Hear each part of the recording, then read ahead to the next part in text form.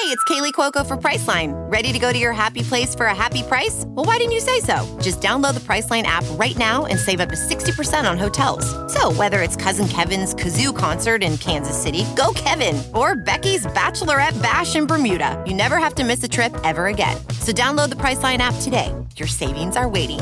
Go to your happy place for a happy price. Go to your happy price, Priceline. How do you pass up the opportunity to spit blood in Joan Baez's face?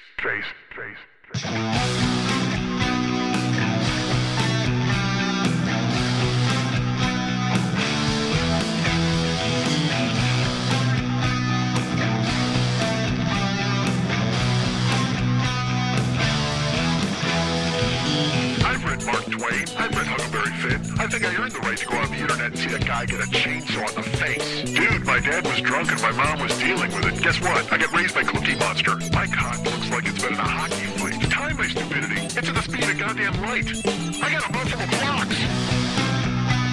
Hey, what's happening, Mike Schmidt, 40-Year-Old Boy podcast. You know what? I'm going to get this off my chest right in the beginning of the show. I'm going to tell you right here from the jump. Ladies and gentlemen, I don't want you to think that I'm leading you down a primrose path. I don't want you to think that I'm leading you astray. I don't want you to think that I'm fooling you in some way. I don't want you to think that I'm trying to trick you by putting a whole bunch of podcast candy under a box with a stick, and then when you get under it, I'm going to yank that stick with the string, and then you're going to be trapped into the box for all eternity. I don't want to do that to you guys. I don't want to make you think that I'm going to pull out the metaphorical tablecloth underneath your metaphorical dishes here in our metaphorical kitchen. You remember Metaphorical Kitchen, don't you? Oh, my! You know what? That's absolutely my favorite Woody Guthrie album. I'm not going to lie to you. That is saying something. Holy shit. Is that saying something? You're damn right. Because I think you all out there, everybody out there knows what a fan I am of Guthrie. Oh, Jesus. Listen, if there's anybody out there that you thought to yourselves, I bet this guy would really enjoy the music of a hobo, that's going to be me, right? And that's why I love a Woody Guthrie. Just him wearing the dirtiest suit imaginable, sitting on the side of the road yelling at Bob Dylan. And, oftentimes I will go into an establishment and I will say, I am not going to eat here or drink here, sir or madam, until you Guthrie this fucking place up. You better Alice's Restaurant the shit out of this place, or I'm not going to order an old-fashioned. That's what I'm not going to do. So, and more oftentimes than not, they do it. They'll Guthrie the shit out of that place. And I'm just sitting there going, man, this is fucking beautiful. And then I say, I ain't going to work at Maggie's Farm no more. And they go, whoa, is that a Guthrie thing? And I'm like, I'm sure Guthrie covered it. And doesn't he do like the quintessential America song? Like, I don't know. Am I thinking of Alice's Restaurant? He does some song about the world or about the country. But it's always like, I was poor, do-do-do-do, and now I got a pocket full of straw, do-do-do-do, and there's a cow, look at him. I mean, what the fuck you, Woody Guthrie? Although I say that with great love and respect. I love the man. As you know, I enjoy all of his work. But right now I got to drop a fuck you, Woody Guthrie, on him this early in the show, because quit talking about America and the corn-pone wheat fields and all the other garbage. Everybody quit celebrating this joint as if it's something special. Quit writing about fucking Purple Mountain majesties and of the fruited plain. What are you talking about, the fruited plain? Is that a plane covered in fruit? And I don't mean a plane like a flying plane. I mean like an actual plane. Like they mean, like a fruited plain. I know what they meant. I think they mean it's a blossoming plain, like a wide open space or a field. And it is giving forth the bounty of the land. I'm not sure. Look, I don't want to analyze this fucking song for you guys, although I'm already halfway in. Above the fruited plain. America. God shed his grace on thee. God finds his way into a lot of these songs. All right, so again, folks, the point is, and I'll tell you what, you're probably rooting for the new show, or the old show. You're like, what the fuck? Shut up about Guthrie in America, you dope. I do a Twitch stream, as you know, and this popped into my head that I should be doing something like this because I do a Twitch stream, which is where me play video games. Good Lord, I can't even fucking talk. I play video games, and I'll play for hours, or I'll play for some hours. And to be honest with you, lately I've been burnt. I started playing this game called Days Gone, and it's zombies and motorcycles and motorcycle zombies. I don't know. Everybody has a dystopian future that I have to go ahead and navigate through and find plants. It just seems like, again, I've played the best of the best games. So now you start playing these other games that are kind of just aping the really good games. So this Days Gone is kind of a combination of horse opera, which I was playing Red Dead Redemption 2, and also you combine that with The Last of Us, which I talked about with giraffes and fun stuff like that. You combine those two games, you take the best of whatever the fuck those are, and it's also you're running around, you're looking for zombies. Okay, great, and then you're riding a motorcycle, but then look, there's some mushrooms. I mean, it's a strange combination, and then also you kill some zombies and you drive down the street and you kill some more zombies. The story is just not, that was the whole point of God of War and these other games that I've played. The stories have been so strong, man. So I've taken, actually, I'm starting, here's, how do I put this? I've been playing games recommended to me by other people. Now I'm starting to get a feel for what I actually like. I have to, take into account the fact that I'm trying to get people to watch me on the Twitch stream as well. So I have to figure out what games are good for me, what games are fun for people to watch, and will the twain meet? Shall the twain meet anywhere? So I've been playing, I played Mortal Kombat for a while. You don't fucking care. But the point is I have a Twitch stream. And there are new people who come to the Twitch stream every day. And I plug the podcast and things like that. And I did this, 10 shows ago, where I said, you know what, I've got new people coming in, so I'm going to introduce them to my back catalog. So we're going to do that again this week.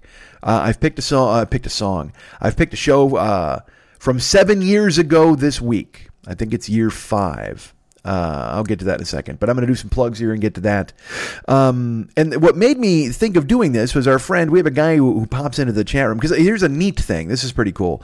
Not only are people finding me on Twitch via Twitch, they're just like, oh, who's this fucking guy? They see the name, whatever, they hop in. And I get my fair share of people making fun of me. Hey, is that a wig? Yeah, that's what I would do. I'd don a wig to come in and play video games. But it's the internet. Those people are going to come in and charm you with their fucking horrible personalities. But we're finding cool people as well on Twitch. And they're coming in and they're finding me and then saying, hey, I like podcasts. Where's your podcast? And then you tell them it's in the iTunes store and they subscribe to the damn thing. Or they can go to YouTube and hear all the archives from the past. And then people have written me and they're like, holy fuck, you're really funny. And I'm like, great, that's awesome. And then there was a guy named Big Squeaky. Oh, so before I even get to that, before we talk about Big Squeaky, the cool thing, like I said, was that not only are people discovering me via Twitch and writing me, but then also there are Never Not Funny fans who remember me from before or have heard me on the shows recently, and they are coming to Twitch, and they'll hang out with Elliot or Garen, one of the cool-ass dudes from Never Not Funny, and those guys will then send them my way with a raid. Like, Elliot will show up with 8 people. And I've had some people jump on board, which is pretty cool. People who listen to me on Never Not Funny, and then they find me years later. They're like, holy fuck, you're doing this. This is awesome. And then they tune in and they hang out. And one of them, there was a gentleman named Big Squeaky. I don't think that's his real name. It could be. Perhaps he is Big Squeaky. You know what? He is. He's Anthony Big Squeaky. It's an Italian name, old Italian name. But Mr. Big Squeaky wrote me and he's like, hey, I really like these past episodes. I'm digging this. And then he said, I would really like to reach out. Like, do you still, is there a way to find them? I said, they're on YouTube. He goes, well, can you just send them to me? I go, well, I used to sell the box set. He goes, well, I'm interested in the box set. So I said, if you are, this is what I used to sell it for. And if you want it, I'll send it to you right away. And he did. The man bought an old box set, which, as you know, is years 1 through 9. That was the last box set we offered, and then I have 10 and 11 lurking. I have not uploaded them yet, because the box set was discontinued. But Big Squeaky, Anthony Big Squeaky, Tony Big Squeaky, said, hey, man, I'm going to reach out to you and try to get this podcast thing straightened out. And he actually bought a box set. So that got my wheels a-spinning.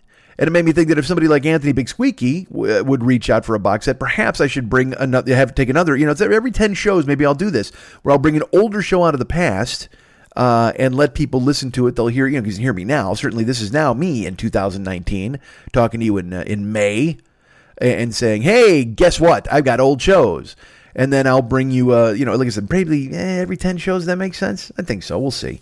And then I'll bring an older show, because then the people from Twitch can come over and they can hear me doing this right now in the moment. And then they can also hear something from the past. And then they can think to themselves, wow, I want to subscribe now because of all that in the moment stuff.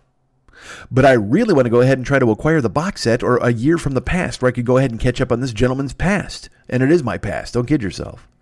So today we bring you another episode from the past. And I tell you it up front because I don't want you thinking that I tricked you, because you're going to see the running time and be like, oh, awesome.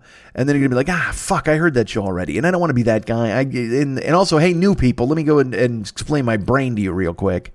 I feel like I'm cheating. if I don't put out a new show, which seems ridiculous and foolish, and people are very nice, they go, dude, don't worry about it.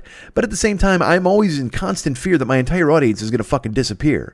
So you guys all showing up from Twitch, you guys are fucking cool as hell, because now it makes me think, oh, the audience is actually growing rather than people bailing. But at the same time, don't think I won't be gun shy this week in sharing an older episode. Now look, it's a fucking funny ass episode. And it's very, well, I'll get to it in a second. Fuck it. Well, should I just do a plug first? Fuck, just talk. I'm going to do some plugs, and then we'll go ahead and we'll play the older episode. Holy shit. What a fucking colossal failure this is. All right, hi. Also, before I go, I need to tell you, should I do this on the way into the other episode? No, I'll tell you this now. Hey, I know that if you're my age, you're 50, whatever the fuck, or if you're 30, or if you're 18, whatever the fuck. I get them all. I get the whole spectrum of people listening to this goddamn show. I'm going to tell you this right now. The Sonic the Hedgehog movie trailer is not the end of the world, okay? Can we all calm down, please? Can we just stop losing our fucking minds? I saw people online, that raped my childhood thing has got to go out the fucking window now. We got to grow up as a society. And I say this as a man who actually just watched Avengers twice in 3 days. And I'm not spoiling anything. I'm not going to tell you whether I liked it or didn't like it. I'm not going to tell you any spoilers because I want you to see it and enjoy it for yourself. People will always come to me and they're like, well, did you at least like it or what'd you think? And then this and that. And I'm not going to do that because I don't want to influence you either way. Go see the movie. And you owe it to yourself. If you've paid any attention to the Marvel Universe, you have to see Endgame, period. It's not even like a choice. You're compelled to see it. So please go see it. Because eventually I will talk about it. And, I almost did a YouTube video about it over the weekend. And I'm like, because here's what I do. This is what I do with myself. Hey, maybe I'll do an Avengers Endgame YouTube thing where I kind of review it and stuff. And then I went, nah, nobody wants to see that. Because I'm a fucking genius, man. I still might do one. Who knows? It's only been a week. But still, you guys should tune in and check it out and see if you like it or you don't. And then let me know. And then talk to me. And then go watch my YouTube thing that I'll never do. Hey, hi. But I saw people panicking over the Sonic Hedgehog trailer. And I don't know fuck all about Sonic the Hedgehog. I know he's got to go fast. I know that Dr. Robotnik or whatever the fuck is trying to find him. And I know he's got a friend named Knuckles. That's a good name. And I know he eats rings or whatever the fuck. Because I will tell you, my mom loves... I think I've talked about this before. The only other thing I know about Sonic the Hedgehog is my mom loved him. And my mom's favorite part was when she wouldn't run with Sonic the Hedgehog. She would make him stand there. And he would stand there for a few seconds. And then he would check his watch. And then he would look out through the fourth wall at my mom. And he would tap his foot. And my mom thought that was the greatest thing ever in a video game. She's like, oh my God, look, he's so mad that I won't make him run. But she wouldn't make him run. She just fucking punished him and left him standing there. Maybe I should talk to my mom and see how she feels about the Sonic movie. Look, does Sonic look freaky in the trailer? You're fucking A right, he does. He looks like a gibbon, a blue gibbon. Nobody wants to see a blue gibbon. That's what Sonic with human teeth. What the fuck? Why'd you get my human mouth? I remember Sonic when he was 8-bit or 15 or 16-bit, whatever the fuck. And look, he's funky looking. He should look like Mickey Mouse. He should have like giant hands and like a giant head, and his body should be totally scrawny. And but to make him look kind of anthropomorphic, where he's like a real creature, see, fuck that dude. He's got to be a weird space dude. Pikachu got it right. Fucking is it Pikachu? Is he the yellow dude? He just looks like a fucking loaf of bread with a mouth. Good for him. You know what I mean? They didn't try to go cute and go, oh well, here's Pikachu if he looked like a real life dog. Well, fuck that, man. Nobody wants to see that bullshit. So I understand why you're taken aback by the appearance of Sonic the Hedgehog. But I saw it. Now for 2 days, it's going on. People's just going on. And when did it come out? Tuesday? Is that when I was in the gym? Yeah. So it's all day yesterday and all day today. It's just, I've seen it online, people in Facebook and shit like that, and talking about, oh my God, they've ruined it, and look at his mouth and all that. And I'm just like, oh, what? And look, I know we live in a roiling hellscape, and nobody wants to pay attention to what's really going on in the goddamn world. So of course you deviate from the norm and you go ahead and you talk about Sonic's trailer and how bad it looks. But look, why don't you instead go the other way? Why do you embrace Sonic? Why don't you embrace the fact that Jim Carrey is funny and he's being funny in that movie again? And I know everybody's like, oh, he's an anti-vax, because that's another thing. Everything is viewed through the prism of what these people have done. I don't know if Jim Carrey's an anti-vax guy. He might have said it a couple of times, but he's not really. I don't fucking know. He might have said that just because he wanted to fuck Jenny McCarthy. I have no idea if he said it and he meant it. I got no clue. I don't know the fucking guy. I know he's fucking half a wingnut banana head. That's fine. But I also find him to be a fascinating dude and an incredibly talented guy with a gift that is just you don't see in a lot of people. But also, if he spun off the fucking planet and he's anti-vax, then yeah, fucking throw him in a grave. I get it. But people are like, and also the people are like this abusive piece of shit because I guess his girlfriend killed herself. And then the Scientology people tried to come after Jim Carrey and say that he had something to do with it. And it's that thing where at that point, I already know far too much about Jim Carrey and his girlfriend and pills. And I don't care, man. I don't fucking care. I wish she was okay and she was all right and he wasn't that guy, or I hope he isn't that guy and nobody fucking accused him of it. I don't know, fucking dude, literally. But people were like, the Sonic movie is canceled because Jim Carrey's an abusive anti-vax piece of shit. I'm like, Jesus Christ. It just seems really fucking tedious to have to live your life judging everything through the prism of whatever the fuck just happened or happened a year ago or 2 years ago. That thing where cancel culture is fucking done. It drives me out of my fucking skull. All right, who cares? But the point is, please relax.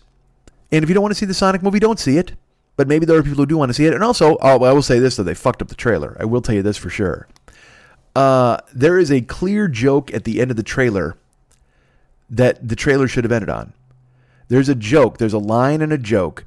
And actually a reaction shot that follows the line. And that's your out.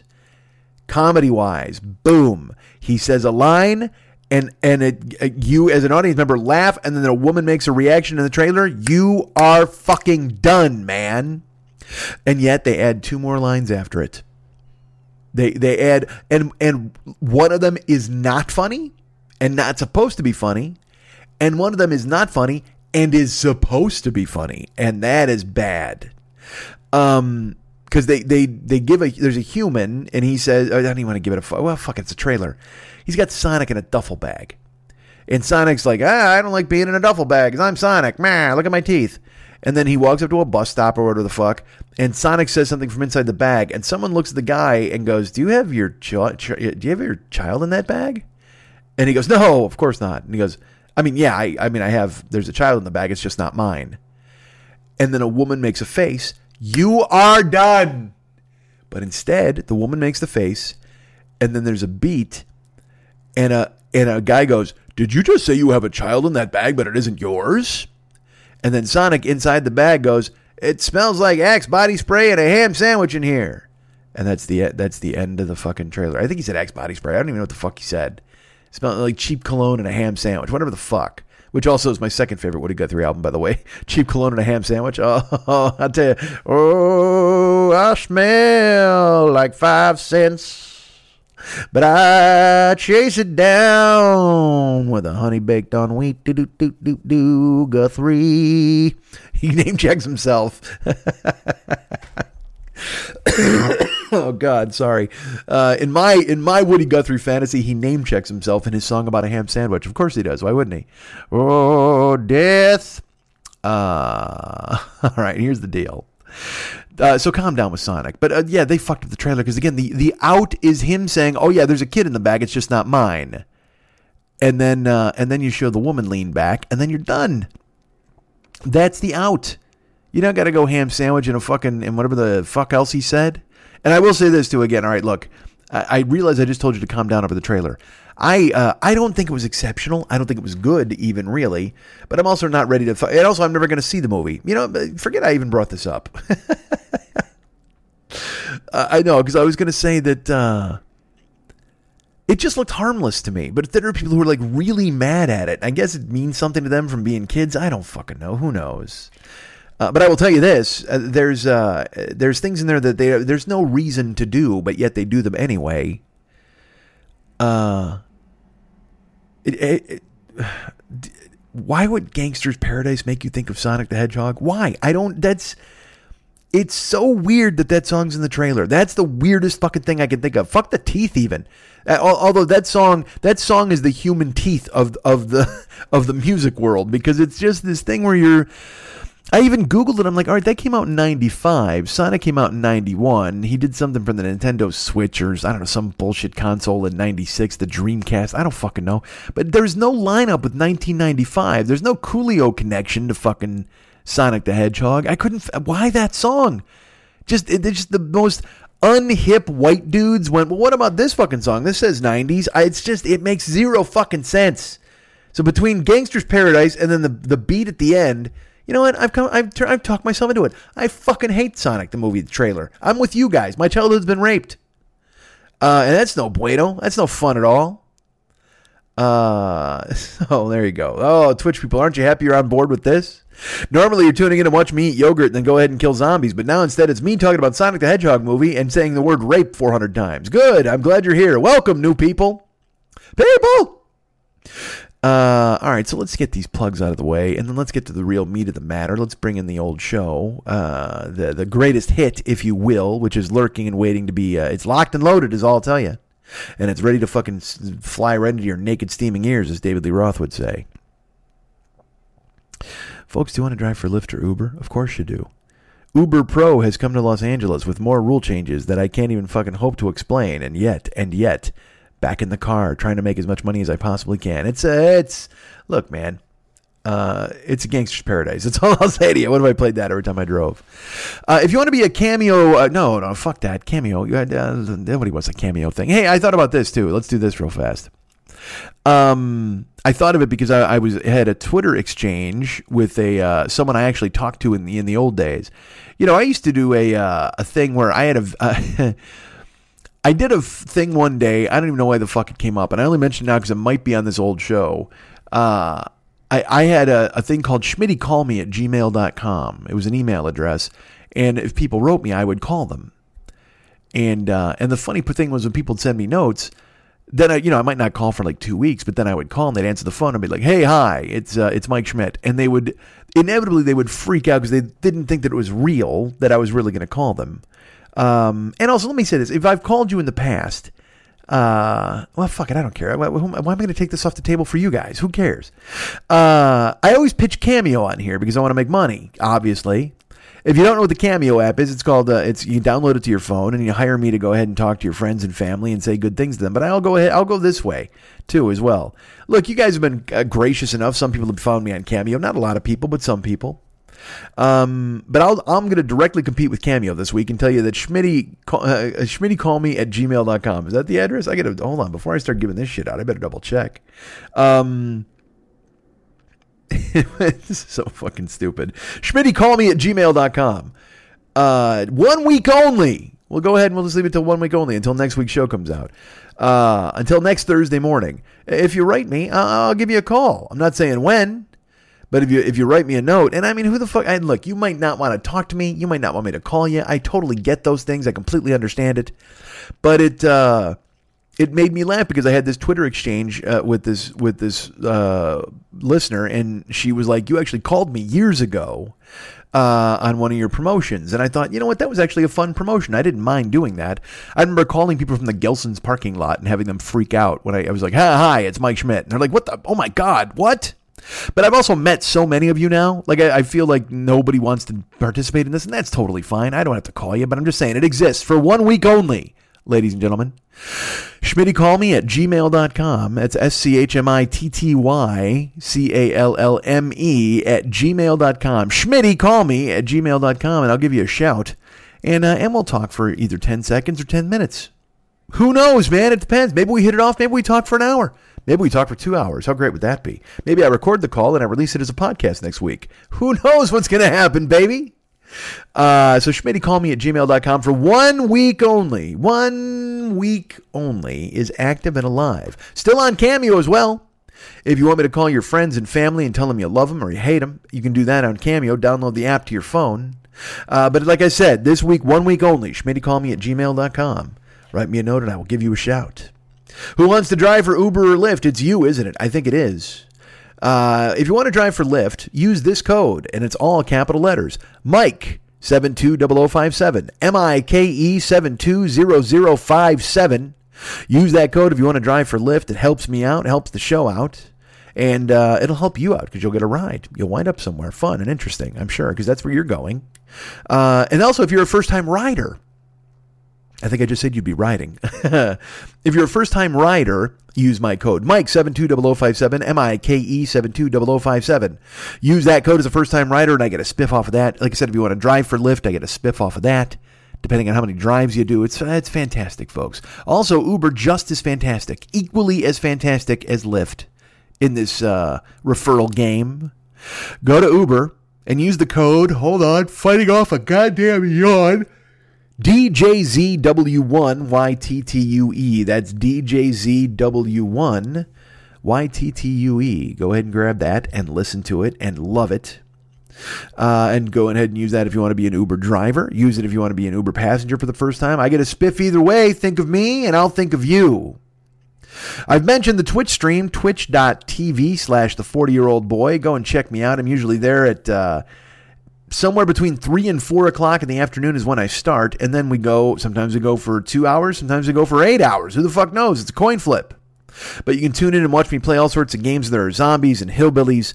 And there's a game, it's like a haunted house game that I'm going to be doing called Until Dawn. I'm excited to play that game. All sorts of fun stuff. So please follow me at twitch.tv/the40year-old boy. Following me is big. Subscribing is also big. If you're an Amazon Prime customer, you can Twitch Prime subscribe to me, and it costs you fucking nothing, man. Gets me $5, costs you nothing, really helps the show out, and also the channel. So please do that. That would be great. Follow me, subscribe, and follow to twitch.tv/the40year-old boy. You'll find me on there streaming there in the afternoons, 6 days a week, Tuesday through Sunday. Although this Sunday I'm going to be at a barbecue, so I'll be doing it a little later than 3 or 4, but I'll still be doing it. I'll still be doing it Sunday night at least. So please find me at twitch.tv/the40year-old boy. Hey, I have a YouTube channel. I think I mentioned that earlier. You can go subscribe to that over there at the 40year-old boy. At youtube.com/the40year-old boy.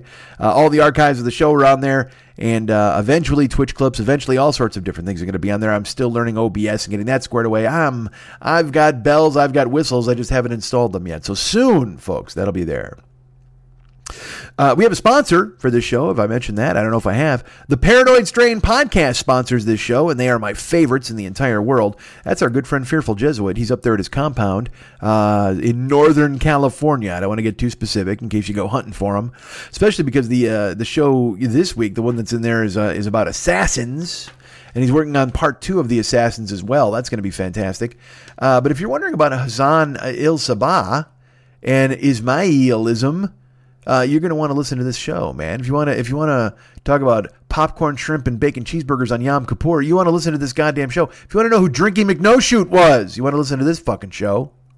If you've ever thought to yourself, Errol Flynn, what the fuck is your deal, man? This is the show to listen to.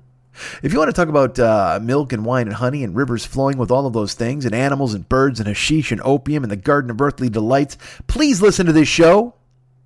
You want to hear him? You want to hear Dana? It's Fearful Jesuit and Dana. They're just bringing you the fucking news, baby. And they're getting to the heart of the matter. They're the meat of the matter. They're getting to the meat in your mouth, I guess is the way I would put it. The Paranoid Strain podcast is available in the iTunes store right now. Go ahead and subscribe, please.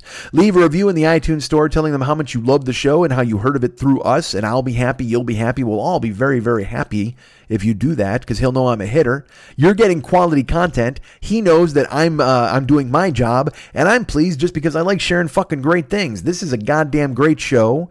Anytime I can hear something that's totally different than what I do, I'm fascinated by it. Again, like I said, it's like watching a magic trick unfold, and listening to this show is truly like a magic trick. The cold open, I talk about it every week because, again, it's astonishing to me. It's one actor doing 2 separate monologues in 2 different scenes. And it might not make sense until you go listen, but go listen. You'll hear it and you'll love it. So the Paranoid Strain podcast available now in the iTunes store. If you want to contact them, write them an email. theparanoidstrain@gmail.com. That's theparanoidstrain@gmail.com. Write them a note. Tell them you love the show. Tell them you heard it through me. Tell him and give him suggestions for topics. Although he's working hard on some stuff that's already going to air later in the year. The guy's he's a goddamn machine is what he is. When I'm not up at the compound bothering him, the guy actually gets some work done, locks himself in a broom closet and records some lines, gets Dana Unicorn out. She takes care of business. So please contact him via theparanoidstrain@gmail.com or leave a review in the iTunes store letting him know that you've heard of the show through us. You love the show. And you've subscribed and you can't get enough of it. And you're looking forward to the next episode, which is part 2 of Assassins, including that grand pappy of all the conspiracy theories, the Kennedy assassination, to be dealt with on the next Paranoid Strain episode. You want to get in on the bottom floor of that. You want to go ahead and subscribe so it comes right to your house. Go right now. Shoo! Go to the iTunes store and subscribe, please, to the Paranoid Strain podcast. Our favorite and yours. Go to MikeSchmidtComedy.com. Go to the merchandise page, and the Amazon link is there. It looks weird. I'm not going to lie to you. Remember last week I was having problems with Amazon? Well, I've reached out to them, and everything's fine now. But we had to take Ann Margaret off the wall. I know. I don't feel good about it. It's not. I don't know how to code things, so there was no way I could salvage it. But Mex was nice enough to give me artwork that had Ann Margaret removed, and then our good friend Ryan Dirks, who does all the web stuff for the show. Why? That's right. I should mention him. Ryan Dirks does all the web stuff for this show. You can go ahead and get him involved by contacting him at Facebook.com/Ryan Dirks and telling him he's great, because he really bailed me out by getting that Amazon link up this week. It's a little floaty. He's still working on the code and trying to get it to where it's really centered. But the good news is it exists. So go to the merchandise page at MikeSchmidtComedy.com, click on the Amazon link, and buy everything you possibly can. Like Saturday, this happened. I went to check to make sure the link was working, and it was, because you know what I sold Saturday? High-powered orgasm balls and a finger clit massager. And I was like, God damn, this is fucking perfect. That's, you know what? That's the kind of shit people should be buying. I know you want to buy shoes and stuff like that on Amazon, but if you're going to use the Amazon link, fucking right there on the 40-year-old boy MikeSchmidtComedy.com website, I say buy some high-powered orgasm balls and a finger clit massager. I didn't really, like, I saw it, and I don't know if it's one of those ones that you put on your finger and you work your clit, or I don't know if it's one of the ones that you wrap around your cock, and it's like a vibrating cock ring that actually also works the clit. I don't know, man. I don't know what it was. All I know is somebody bought it in my name, and now every time they use the motherfucker, they're going to think of me. Anytime you use your high-powered orgasm balls, please think of Mike Schmidt. I know you will. And I'm glad to make some filthy money off the back of that. We get money, they get money, you get stuff. And never before have I been more excited about the stuff or the money. We get money, they get money, you get orgasms, courtesy of us. That's fantastic. Thank you for thinking of me and getting your high-powered orgasm balls and your clit finger massager. Woof. All righty, baby. Now we're fucking talking. So go to the Amazon link and use that, please. It's right there at MikeSchmidtComedy.com on the merchandise page. We have a Patreon page as well. I say this for all you new Twitch people, because the people who come and listen to this podcast all the time, they know about this, but there's a Patreon page. When you're watching me on Twitch, it's right underneath my head there in a circle. Go to Patreon.com and look for the 40-year-old boy, or look for Mike Schmidt, and I'm going to come up. You'll see my smiling head. And be a patron of this show. Thank you very much. Like our friend Mike Beats has done. Mike Beats has jumped in, and he's become a new patron. Thank you so much, Mike Beats. I'm glad you stepped up and stepped to the plate. Did you step to the plate? You may have stepped to the plate. I don't know. Is that what we're going to call it? I have a plate. Please, everybody, come up and step to the plate like our good friend Mike Beats, and become a Patreon subscriber. That would be fantastic. There might be names that I've not mentioned here, because I know Mike Beats did it. He was the guy who signed up. And then we wound up having our good friend, Matthew Henshaw increased his. I think I talked about Eddie the Laser. He was here, and he made a change to his. Mike Beats. Yeah, so I guess I've covered everybody here in April. That's good. So thank you to everybody who's a patron at the Patreon page. Thank you for thinking of me. Thank you for making it happen. And I hope you'll continue to do so going forward. That's really nice of you. And all you new people who want to jump in on Patreon, that would make me very happy. Thank you so much for thinking of me. So that's... and also, you know what? Here's the thing. I talked about our sponsor, which is, of course, The Paranoid Strain at gmail.com. That's our good friend over there, Fearful Jesuit. But, as you know... all of the artwork, all of the music. I mentioned Ryan Dirks. He's the web guy, right? But, dudes, our good friend, David Hernandez, is the guy who comes in and he does all of this badass stuff, all the artwork, all the music, everything else you could possibly think of for this show. You want to contact him through Facebook, okay? If you go to his Facebook page right now, first of all, he's at facebook.com/David Mex Hernandez. You can ask to be his friend there while you're there. And also, while you're going there, you should go ahead and look at he has the Art by DM, because he has a website called Art by DMH, which is amazing. Okay. But if you really want to see the artwork and the stuff that he's kind of doing now, go to his Facebook page, facebook.com/David Mex Hernandez. And then he's got an Art by DMH album right there on the Facebook page. It's got his caricatures. It's got the Gaikons, the Valscapes, portraits, things like that he's done before. You want to go ahead and look, because I guess the stuff on the website is, it's a decent representation, but you really want to see the stuff at the Art by DMH. And also, if you want to go to the Westside 86 Jokers page, which is my fan club page, you can go there and scroll through all the cover artwork he's done. It'll give you a real great idea about all the stuff that he does. And also, he's still available for Facebook profile caricatures, all sorts of things like that. But if you go to the Westside 86 Jokers page and flip through the cover photos, you will see the amazing work that he's done for me in the years past, changing the thing. He was changing it every week until a couple of months ago. And then he's got the latest one, though, is just brilliant. It's up there now. So go to facebook.com/David Mex Hernandez. Become his friend. Also go through his photos, check out the Art by DMH album there and see all the stuff that he's done in the past, a lot of examples of his artwork. You can contact him through his Facebook page, or you can also get him at david@artbydmh.com if you're not a Facebook person. He also has a new page that is available at Facebook. It's a closed group. It's just, if you Google it, I'm sure you'll find it, but it'll say it's a closed group, and then you have to go ahead and get in. It's called This Is Dumb, That's Dumb, You're Dumb, I'm Dumb. And that's a page that he's created. It's a closed group, and he's actually creating a bunch of different characters there. He's putting out all sorts of illustrations all the goddamn time. When you do want to join, so if you go there, it's a closed group. Okay, and it gives a real good example of the characters he can create, the content he can do for you if you're interested. And if you want to just join the closed group, you will have to answer 3 questions. I need to warn you about that.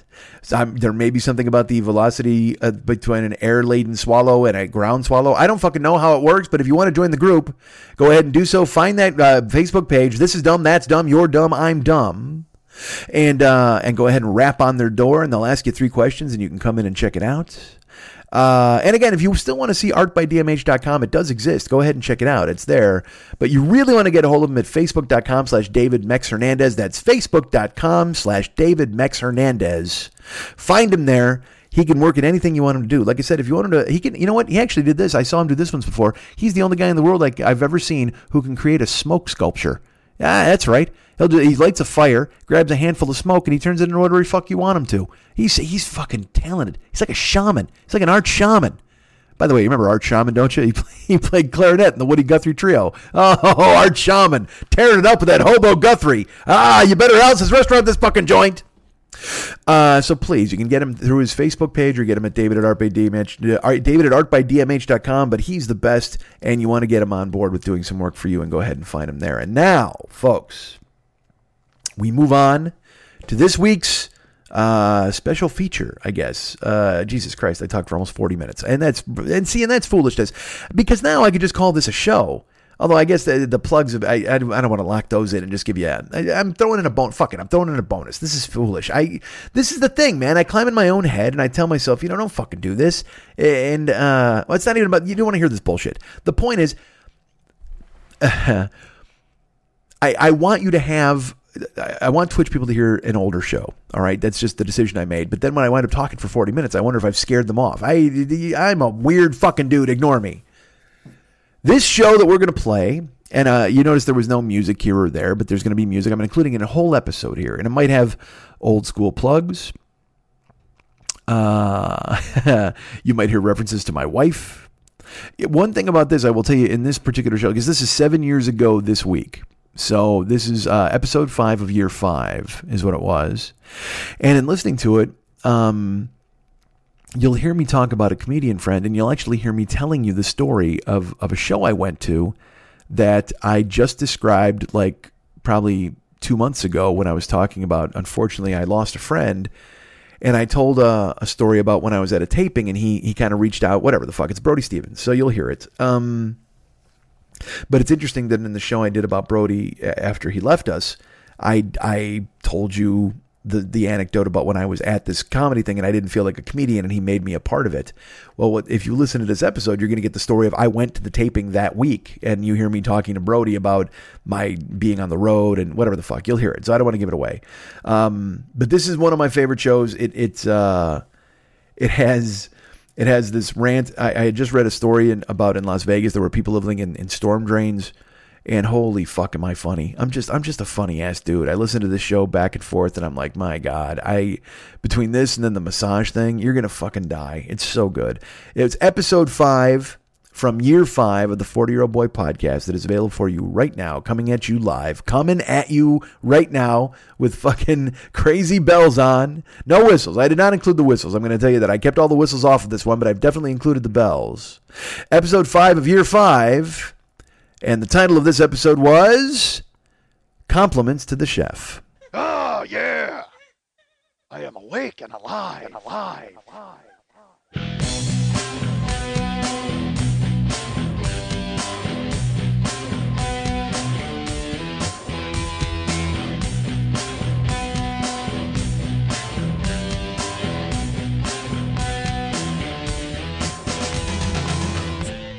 I'm so great, I gotta say it twice and cut it out once.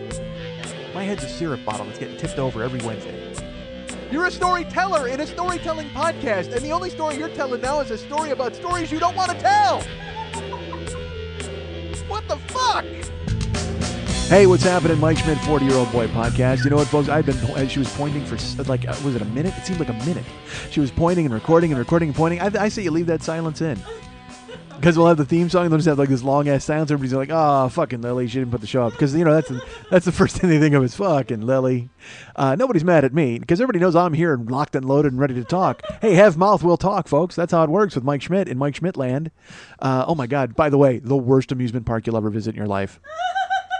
Oh my Christ, Mike Schmidt land is terrible. It is just, although I will tell you that what you want to do, the first thing you do, go right, you know the ball pit that you jump in at Chuck E. Cheese? I've got one filled with the candy from Trader Joe's. Oh, you just got to eat your way out of there. God damn it, that's actually not bad. I would get one of those ball pits and fill it with like candy from Trader Joe's. It would be, well, no, you got to have clean, you take a shower before you jump in. By the way, Lily, she was trying to indicate like that it would be there would be body odor and stuff, and she pointed at areas of her body that I would not normally imagine there to be any sort of filth. No, yes, that's exactly what you did because she made a face like ew, and then she pointed here and here, and I imagined the candy getting caught under those places. Well, it's gonna cut under your tits, of course. Yeah, you might have candy under there now. How do you not? Oh my God, if you had giant tits like that, if I had big tits like that, I would have candy under them at all times. So when people came on, they're like, nice tits, I would literally lift them up and then candy would pour out like a piñata. Oh man, that's perfect. It's like a special bonus. Not only are my tits great, but look at this, they reward your children as well. God damn it. They provide sweets. Not only is my rack amazing, but it has sweets for you as well. God damn it. Why don't I run tits? I should run tits. If I was in charge of tits, that's what would happen. They would dispense candy from the bottom. Like a Pez dispenser with a tit on the top. God damn it, that's fantastic. All right, folks, so I should be the boss of tits. If somehow, look, when's the next election? That's the thing. I want to know when they're hiring. Is Tits hiring? We got to call Tits Inc. Is it Tits Inc? It might be Tits Industries. I have no idea what it is. Whatever. The bottom line is I got to get an application in there, folks. And by the way, copyrighted. We got to take this show and mail it to me so they don't steal this goddamn idea. That's right. Back off, Tits. You can't take the candy falling out of the bottom of Tits idea and not compensate me. And I'm not taking any candy out of your tits either, motherfucker. I want cold green cash. I can't. This is a money idea. This isn't a candy idea. Look, I got plenty of ideas that are candy ideas. This is a money idea. And holy fuck do I need it at this point in time. I need money. Folks, I am ready to just perish. I don't know what the fuck's going to happen. I'm just going to tell you that right now, without revealing too much. Because, it's funny, this show is drawn from my life, and I tell you things that are from my life, but I can't tell you some of the shit that's going on now. I can't. I want to. I really would love to. I don't know why I want to. What's that going to do? It's not going to do anything but depress you. Because you sit there right now and you're thinking to yourself, Mike's life is nothing but laughs and money. And I know you feel that way. I know in your heart you're like, except for the people who write me and are mad that I bitch when I don't have any money or when I get mad about stuff. I had a guy, look, all right, look, listen. Folks, if you don't like this show or if I say things that just stop listening. Just stop. I'm not going to correct them. I'm not going to change. You understand that, right? We're in year 5 of me acting like a jackass. It's not fucking changing. I'm a jagoff who's trying to evolve, and hopefully things will change in the interim. But I mean, but when it gets right down to it, I'm still this guy. This is who I am. It's not going to fucking change.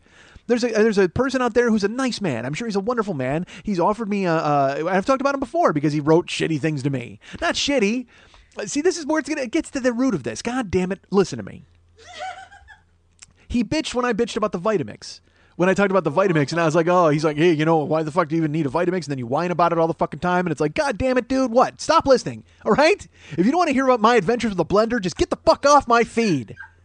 That's another thing that makes me laugh. Is I'm on Twitter, and there's a guy I follow, and he's a baseball guy. He's just a baseball guy. But then people will write mean things to him, and he goes, get the fuck off my feed. What? Yeah, well, how tough are you? Really? It's Twitter, for fuck's sake. You can't act tough on Twitter. Because you know why? It's called Twitter. It's impossible for you to bow up and get all small on fucking Twitter, you dumb fuck. Literally, like, if you write a mean thing, if anybody ever writes a mean thing to me on Twitter, I'm just going to write them back, tweet, tweet. Look at that little bluebird up in the corner, motherfucker. He's the bluebird of happiness. I refuse to be brought down by you and your anonymous bullshit. So this fucking guy wrote me, and again, I've been nice to him in the past, and he's nice to me, and we've gone back and forth, and he offered me a nice room and a bed and breakfast. He's a wonderful person. He lives in an area of the country where he runs a bed and breakfast, but then he wrote me to say, we don't even have one of those in my Vitamixes in my bed and breakfast. You're a dick. Like, he was that mad at me. And I'm like, dude, what the fuck you want me to do? If I want to piss my money away in a blender, I'll do it.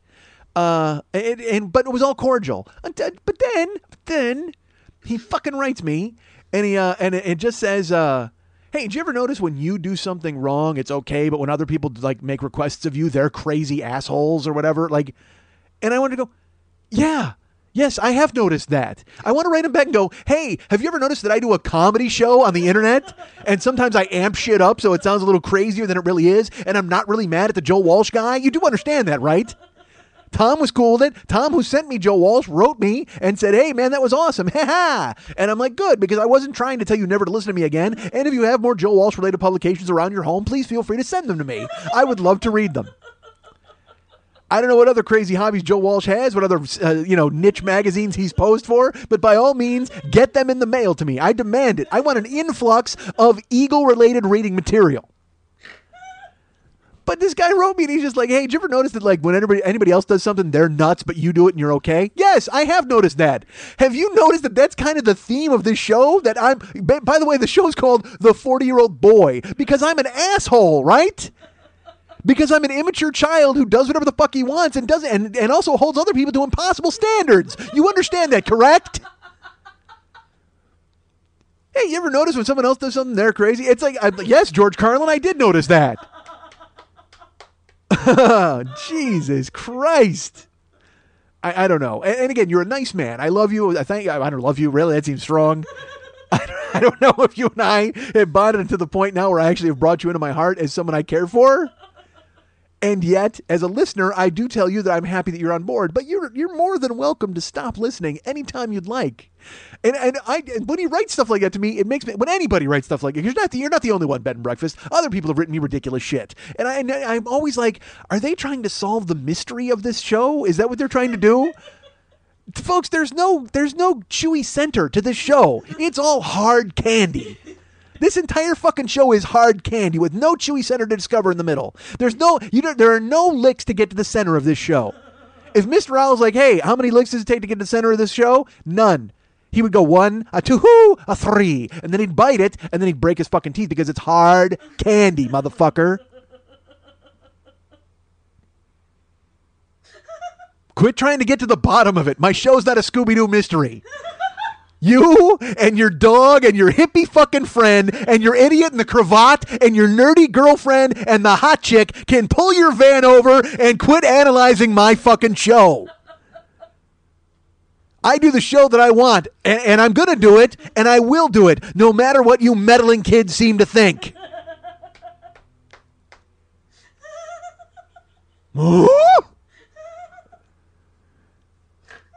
There's no mystery of my show to get to the bottom of. It is what it is. It's just me talking. I saw a comic, Brody Stevens, the other day. And this, by the way, this will tell you exactly what kind of a touchstone I have with the comedy community now. I'm talking to Brody, and I'm like, how's it going? Because he went to Austin, and he did a festival in Austin, and he's been traveling. He's been doing some shows with Neil Hamburger. I'm like, how's that going, man? He was in Portland. He was in Seattle. And I know you just made a face about Neil Hamburger. All right, Lily made a face. I don't know if you know who Neil Hamburger is. All right, let me tell you a little story about Neil Hamburger. All right. Neil Hamburger is a comedian who purposely bombs. That's his deal. He does a thing where he completely bombs on purpose. And now I will tell you how I discovered Neil Hamburger. I may have talked about this on the show before. I don't know if I did or I didn't. I'm sure Bed and Breakfast has a dossier where he's going to go ahead and go, wait a second, hold on. Hold on. He's flipping through a book of pages. I believe back at episode 11 in year 3, you shut up. God damn, make some scones for building 4. Is it building? They're not buildings, right? Bed and Breakfast is not a whole building. That would seem odd. That's prison, actually. If you have a bed and breakfast with actual buildings, that's a prison. Bedroom 4? I don't know what the fuck it is. Yeah, put on, just fucking go fuck with a French press for 9 hours and make shitty coffee. All right. I don't drink coffee. I don't know if a French press is good or bad. I don't know anything about it. Just know that that's what leaped into my head right there. And he's going to write me some note where he's going to be like, dude, you're awful, right? You are awful. I'm going to go, yes, I'm awful. That's the point. You've pointed out how awful I am in previous letters. Which I have then, feel good about this, Bed and Breakfast. Every time you write me a letter that points out, hey, did you ever realize that other people are jerks and you're a jerk too? Yes, I print it out and I put it in my Vitamix and I shred the fucking thing. I make a protein shake with your fucking email, put right in. It's a little stronger than that. That seemed weird. That sounded like, it sounded awful, like almost like a weed whacker under a couch. I just did that noise. If you were whacking weeds under a couch, if you're a redneck right now, you're in Georgia and you got a couch out in your yard and you want to get the weeds and you jammed a weed whacker, it would go. That's what it would sound like. That's very close to my Chewbacca. All right, so if somehow you had Chewbacca under a couch, listen to me. Put your weed whacker down for just a second, Georgia. Peek under your couch because Chewbacca may be under there. You heard that noise, didn't you? All right. That's Chewbacca pinned under a couch in Georgia. Why is he in Georgia? Why would he go there? Stay out of the States, Chewbacca. We're not good to Wookiees. We don't like gay people or Wookiees. It's the way it is in this town, especially in the South. Holy shit. If a Wookiee's going to come here, go to New York. You'll blend right in. Don't go to the fucking South. They'll shoot you. They're looking for Bigfoot forever down there. Literally, they have patrols still to this day in Georgia. They have posses that go out into the woods looking for, first of all, escaped slaves because they can't let it go. Why can't you let it go? I got news for you. If a slave fled the plantation in 1811, A, good on him for being able to hide for fucking 200 years. And B, I'm going to assume he hasn't set up camp. If he somehow got away from you, Georgia, and he went into the woods, he has exited the woods at some point. There is not an escaped slave colony living in the woods right now trying to stay away from you because slavery may still be in effect. Trust me, they get newspapers delivered in the woods. Oh, I gave it away. They are in the woods. Damn it. So if you're a Wookiee, stay out of Georgia. All right, so because as they go out with their posses and they look for escaped slaves, they will see you and they're not going to know what to make of you. First of all, they're all going to think you're Bigfoot. As I've mentioned, they're all going to think you're Bigfoot, and then you're just going to get filled with Southern bullets. I don't want that to happen to a Wookiee. So right now, if you're a Wookiee and you're in Georgia, hide under a couch. Although, you know what? Bullshit, because I just told Georgia to look under the couches for you. Holy shit. I've ruined it for Wookiees. I'm sorry, I've blown your cover. Hop in the Millennium Falcon, get the fuck out of there. Not that every Wookiee has a Millennium Falcon. We all know there's only one of those. If you're Chewbacca, get in the Millennium Falcon and flee Georgia immediately. If you're another Wookiee, I don't know, get in your ship, hop on a horse. I don't know what the fuck you people do. The only time I've ever seen Chewbacca do anything, he's on the Millennium Falcon. I don't know, maybe you have a subway, like there's a special Wookiee subway. Maybe there's an underground railroad that you could get on, Wookiee. Hold on a second. Perhaps there's an underground railroad that Wookiees could climb on in Georgia. And it's like, and to get to the north, we need to get the Wookiees to the north. Can we please? We've done it before. I think I read it in a textbook before. There was an underground railroad of some import way back when. You know where it didn't run? Through the woods, apparently, because those guys fled into the woods and immediately set up camp. Why? Get the fuck out of there. It's 1811. Go find somewhere to go. Perhaps if there were an underground railroad to get Wookiees out of Georgia.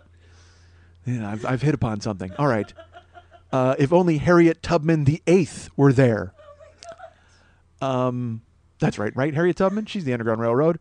Rosa Parks is the bus chick. All right. I've got it all squared away. Listen, I've got it all squared away, folks. It's not even February. Look at the nuggets of knowledge I'm bringing to you, folks. However, it is May, which, as we all know, is Wookiee History Month. So, all right. So, the fuck was I saying? I didn't remember what I was saying. Talking about Neil Oh, I'll get to him in a second. So, I'm talking about Neil Hamburger. Somehow want him to escape slaves living in the woods. Because they are in the woods. I guarantee there's going to be a colony of somebody in the woods, because I've been reading now, folks, as I will tell you, as this show started out with me telling you that I can't tell you things about my life, but let's just, when I tell you these next few things, you'll understand exactly where I'm at these days. I just read a story about people who live underground in Las Vegas. They live in storm drains, and they're happy to do so. Like, these people, that's my favorite part. Whenever they interview these people, nobody's pissed off that they live in a storm drain. Everybody's like, well, we found a double bed in the dumpster, and now we live in a storm drain. Yay! Like, they're so happy. They're like, I'm so happy I can do heroin away from the prying eyes of the world. Because inevitably, once you start unfolding and unpeeling the fucking storm drain dweller onion, you're going to get to the center of it, heroin. Heroin is always at the center of the storm drain dweller onion, no matter how good they try to make it sound. Because that's the thing. This whole article is like, because the guy he's at arm's length, where he's kind of like, these people live in storm drains. This is interesting. But the people who live in the storm drains keep trying to make it sound okay. But the more they try to make it sound okay, they start revealing things of themselves, and you go, oh, that's why you live in a fucking storm drain. So this dude is like, well, yeah, Bob, who was a hotel clerk at one of the many casinos here until he had a heroin problem that he couldn't kick, but he swears he's been clean since January. Sure he does. That's what he's going to tell the reporter who's about to publish this story, because he also gave that reporter his fucking real name and let him take a picture of him living in a storm drain. Of course he wants one good thing in there about himself. Yes, this is my face. Yes, I live in a storm drain. But I kicked heroin in January, I promise. And then, but then they always throw these little offhand nuggets in that they think is just, what they're doing is they're fleshing out the picture, and they're also, it's a cute reporter's trick, because they're letting you make your decision about the people. Rather than the reporter going, this is fucking awful that these people live in a storm drain, he's just going to give you the dragnet, just the facts, ma'am, and then you, as you read them, you just go, oh, no. So, because people are like, you know what, the storm drain's not so bad. We live down here, we have like a kitchen, a makeshift kitchen, and we have bookshelves, and it's tough sometimes because, when there are storms, it will flood down here, but it doesn't happen very often because we live in the desert. And also you have to watch out for the very black widow spiders, the very poisonous black widow spiders. Wait a second. Hold on. You're talking about your living space, and two of the main things you need to worry about are being flooded out after a rainstorm. And you have to worry about the presence, the never-ending presence, the omnipotent presence of black widow spiders, who will, because it's a desert, they actually want to get out of the heat, so they go where you live. Doesn't that tell you something about your choice? You've chosen to live where the spiders live. I got news for you. If the two main things that are terrible about your dwelling are that it floods during a heavy rainstorm and the danger of black widow spiders, you are a snake. I'm not kidding. Watch any National Geographic special that you could possibly imagine about the desert. And they will show you that these snakes live, and they live in the ground, and they tunnel underneath, and they have to watch out because in the rains their tunnels flood. And then when they come out to escape the flood, there's a black widow spider waiting to bite them. You are a heroin addicted snake. You would be better off if you were a snake. Because you wouldn't have had arms to fucking tie off to shoot heroin into yourself.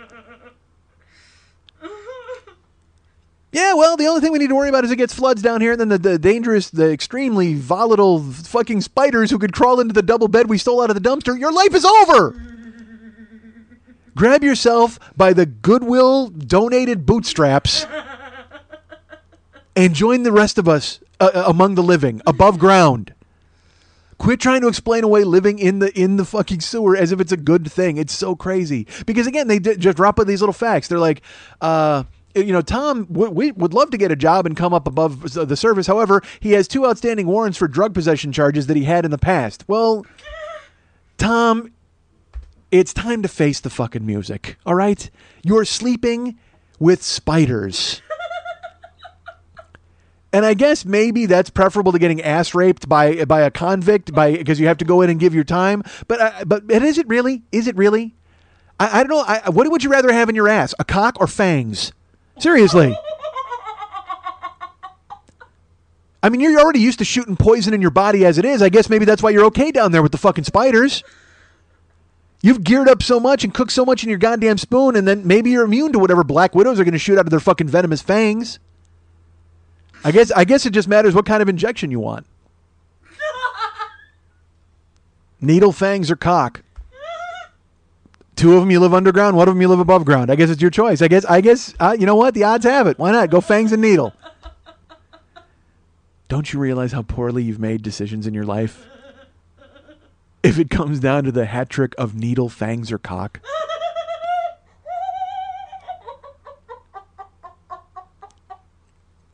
God damn it. I'd rather be a Wookiee in Georgia than you, pal. Let me tell you that. Needle, fangs, or cock. That's not a choice anyone should ever have to make in their lives.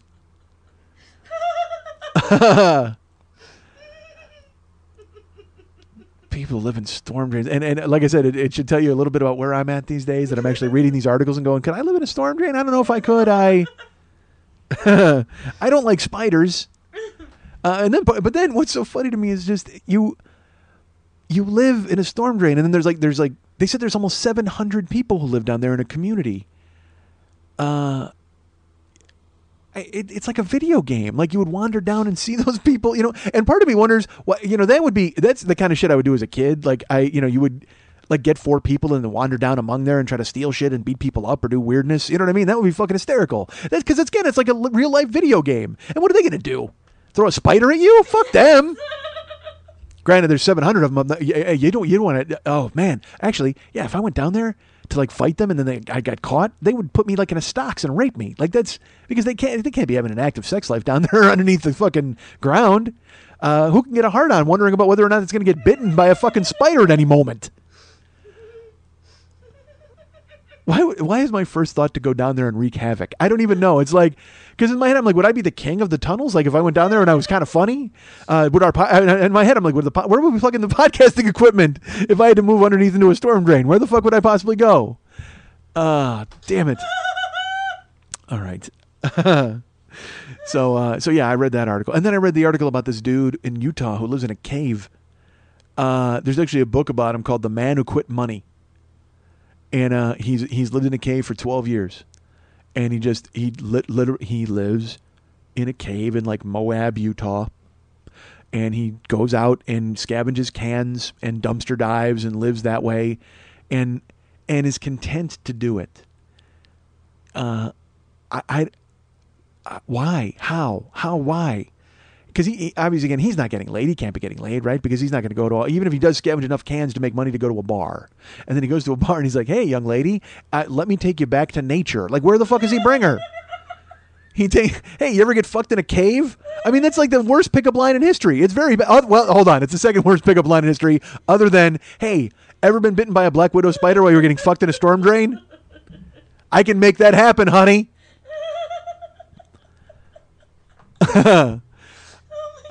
And why do I go to getting laid either? I mean, it's like, if you live in a fucking storm drain and you're shooting up heroin and dodging spiders, you're not really thinking about getting laid at that point, are you? I wouldn't think so. But aren't we all thinking about getting laid at all times? Isn't that what we're thinking about every single fucking moment of our lives? That's why I couldn't go to a cave. So the only good thing in a cave is like, you'd be like, well, because there's that thrill of fucking outside. I'm a fan of fucking outside. But it's like you got to convince the other person to come back with you to the goddamn cave. And that's just got to be a chore. I mean, I don't care how many drinks you get into a chick at the bar to go, no, really, come back and check out my cave. She's never coming back. I mean, that, because, he lives in the front of the cave, but, he just goes to the back of the cave and throws the skulls down the bottomless pit that he discovered, right? And that's the thing is when they try to write these articles, they try to make these people sound like the ones who make sense. Oh, yeah, they decided to live in a storm drain because it's best for them. Hey, this guy gave up money, so now he lives it doesn't. He's eating refuse. This guy's eating like rotten vegetables. And they're like, well, we throw away so many vegetables. It's just a terrible waste in this country. Yes, fuck. I don't care. I don't want to eat the thrown away vegetables. I don't have to. I can go in and buy vegetables that are fresh. I don't need to wait out back for you to toss out the garbage, whether it's a fucking waste or not.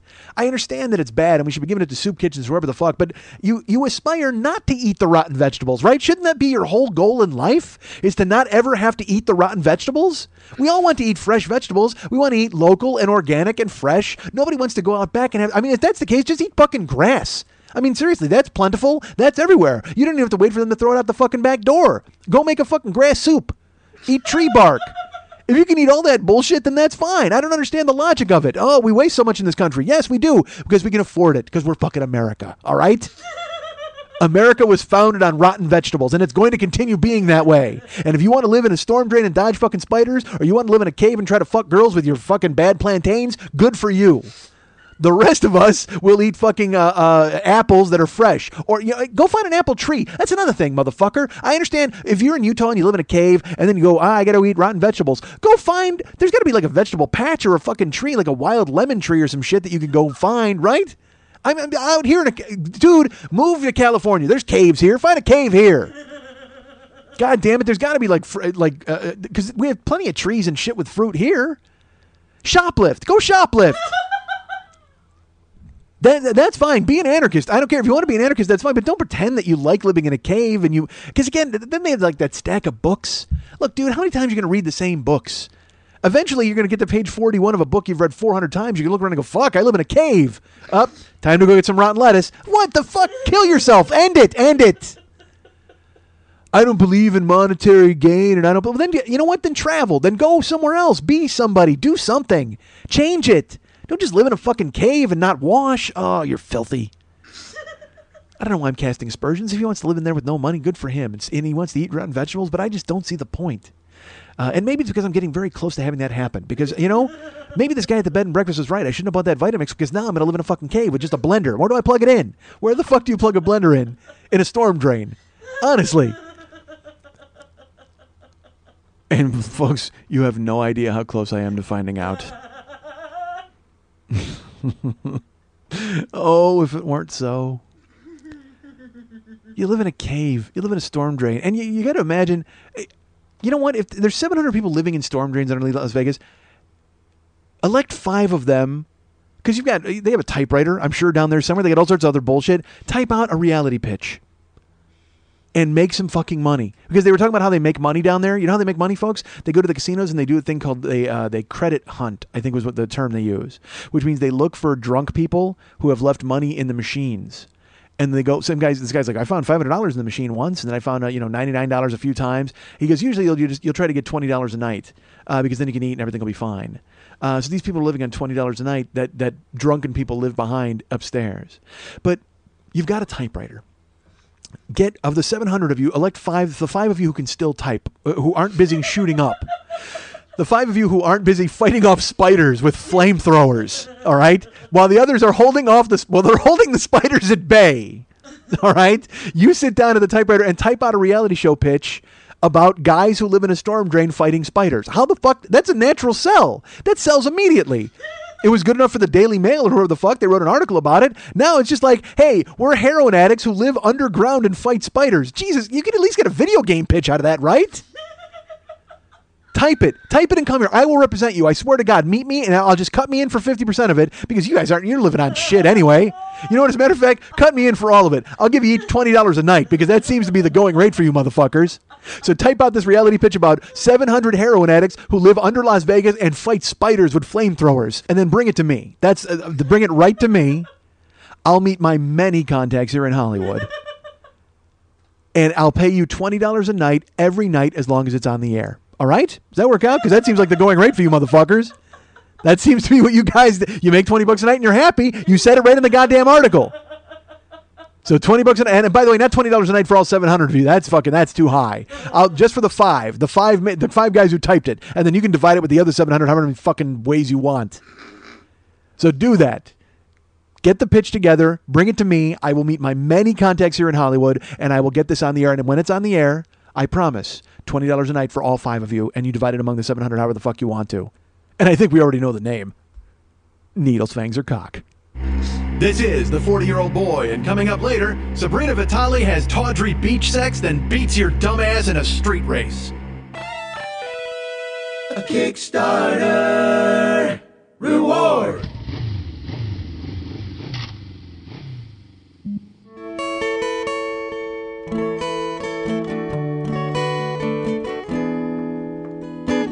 Here comes Todd Rush. Dootin' doo-doo. Here comes Tom Faust. And I say, let's be friends. Do-do-do-do-do-do-do-do-do-do-do-do. That was a Kickstarter reward. I wasn't allowed to sing on those, so I'll do it now. I'll back tag it with a special song. Kickstarter reward. Actually, I do it this way. Kickstarter. There you go. Chewbacca under a couch. He introduces the Kickstarter reward. Georgia. All right, so, folks, I want to sing. I would love to sing. Dude, if you could sing, singing would be amazing. Like, if I could sing, I would sing everywhere. And yet you see people that go to karaoke and can sing, and you're pissed at them because you're like, dude, yeah, we get it, you can sing. But in reality, at karaoke, if somebody shows up who can really sing, let them fucking sing all night and just make it like their concert, but then they're not getting paid. I would do that. Why do you shake your head no? If I go to a karaoke bar and someone's really good, unless it's a dude, fuck a dude. But if it's a girl who can really sing, boom, let that girl sing all goddamn night, and then we'll just all clap. I mean, let's turn this bullshit extravaganza where we have to listen to everybody indulge their nonsense into one woman's show. Why are you shaking your head no? Because karaoke in and of itself is the soup of crazy. Fuck soup of crazy. Well, then you just need to go, hey, we're having a karaoke night, but if you sing really well, it's going to be a one-woman show. Done. Perfect. Yes, that's what it should be. This is how I think it should be. I demand it. I say if you go to karaoke and someone's good, like really good, a woman, not a man, fuck a dude. But if there's a woman who can really sing, then guess what? She gets to do all the songs the rest of the night, and you guys can just drink and clap. That's it.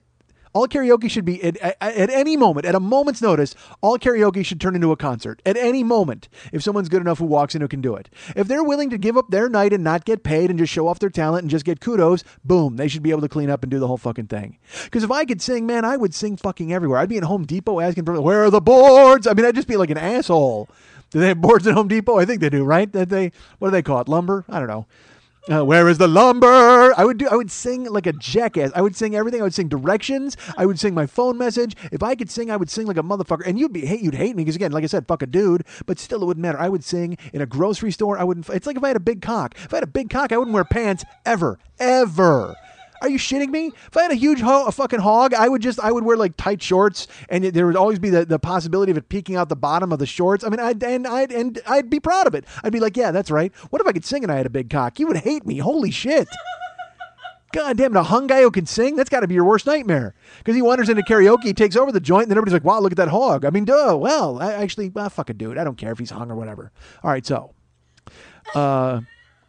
But that's just the rules, man. If that's the way it is, if someone's good at a woman's good at singing, she gets to take over a whole karaoke night. If you got a big cock, you don't have to wear pants. Done. These are I'm making these laws, folks, based on the things that I would do. If I could sing, I would sing anywhere. If I had a big cock, I wouldn't wear pants. Done.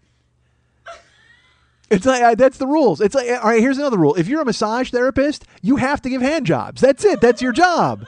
You can't file a lawsuit because somebody wanted a hand job, because guess what? You're rubbing a naked person. You're very close to giving them a hand job. So you can't really be upset when they look at you and go, hey, how about a hand job? Because that's kind of what you're doing anyway. You're giving them a hand job, just not in the one area they want. You've given them a full body hand job. If you're a massage person, you have just given, that's what you do. You give full body hand jobs.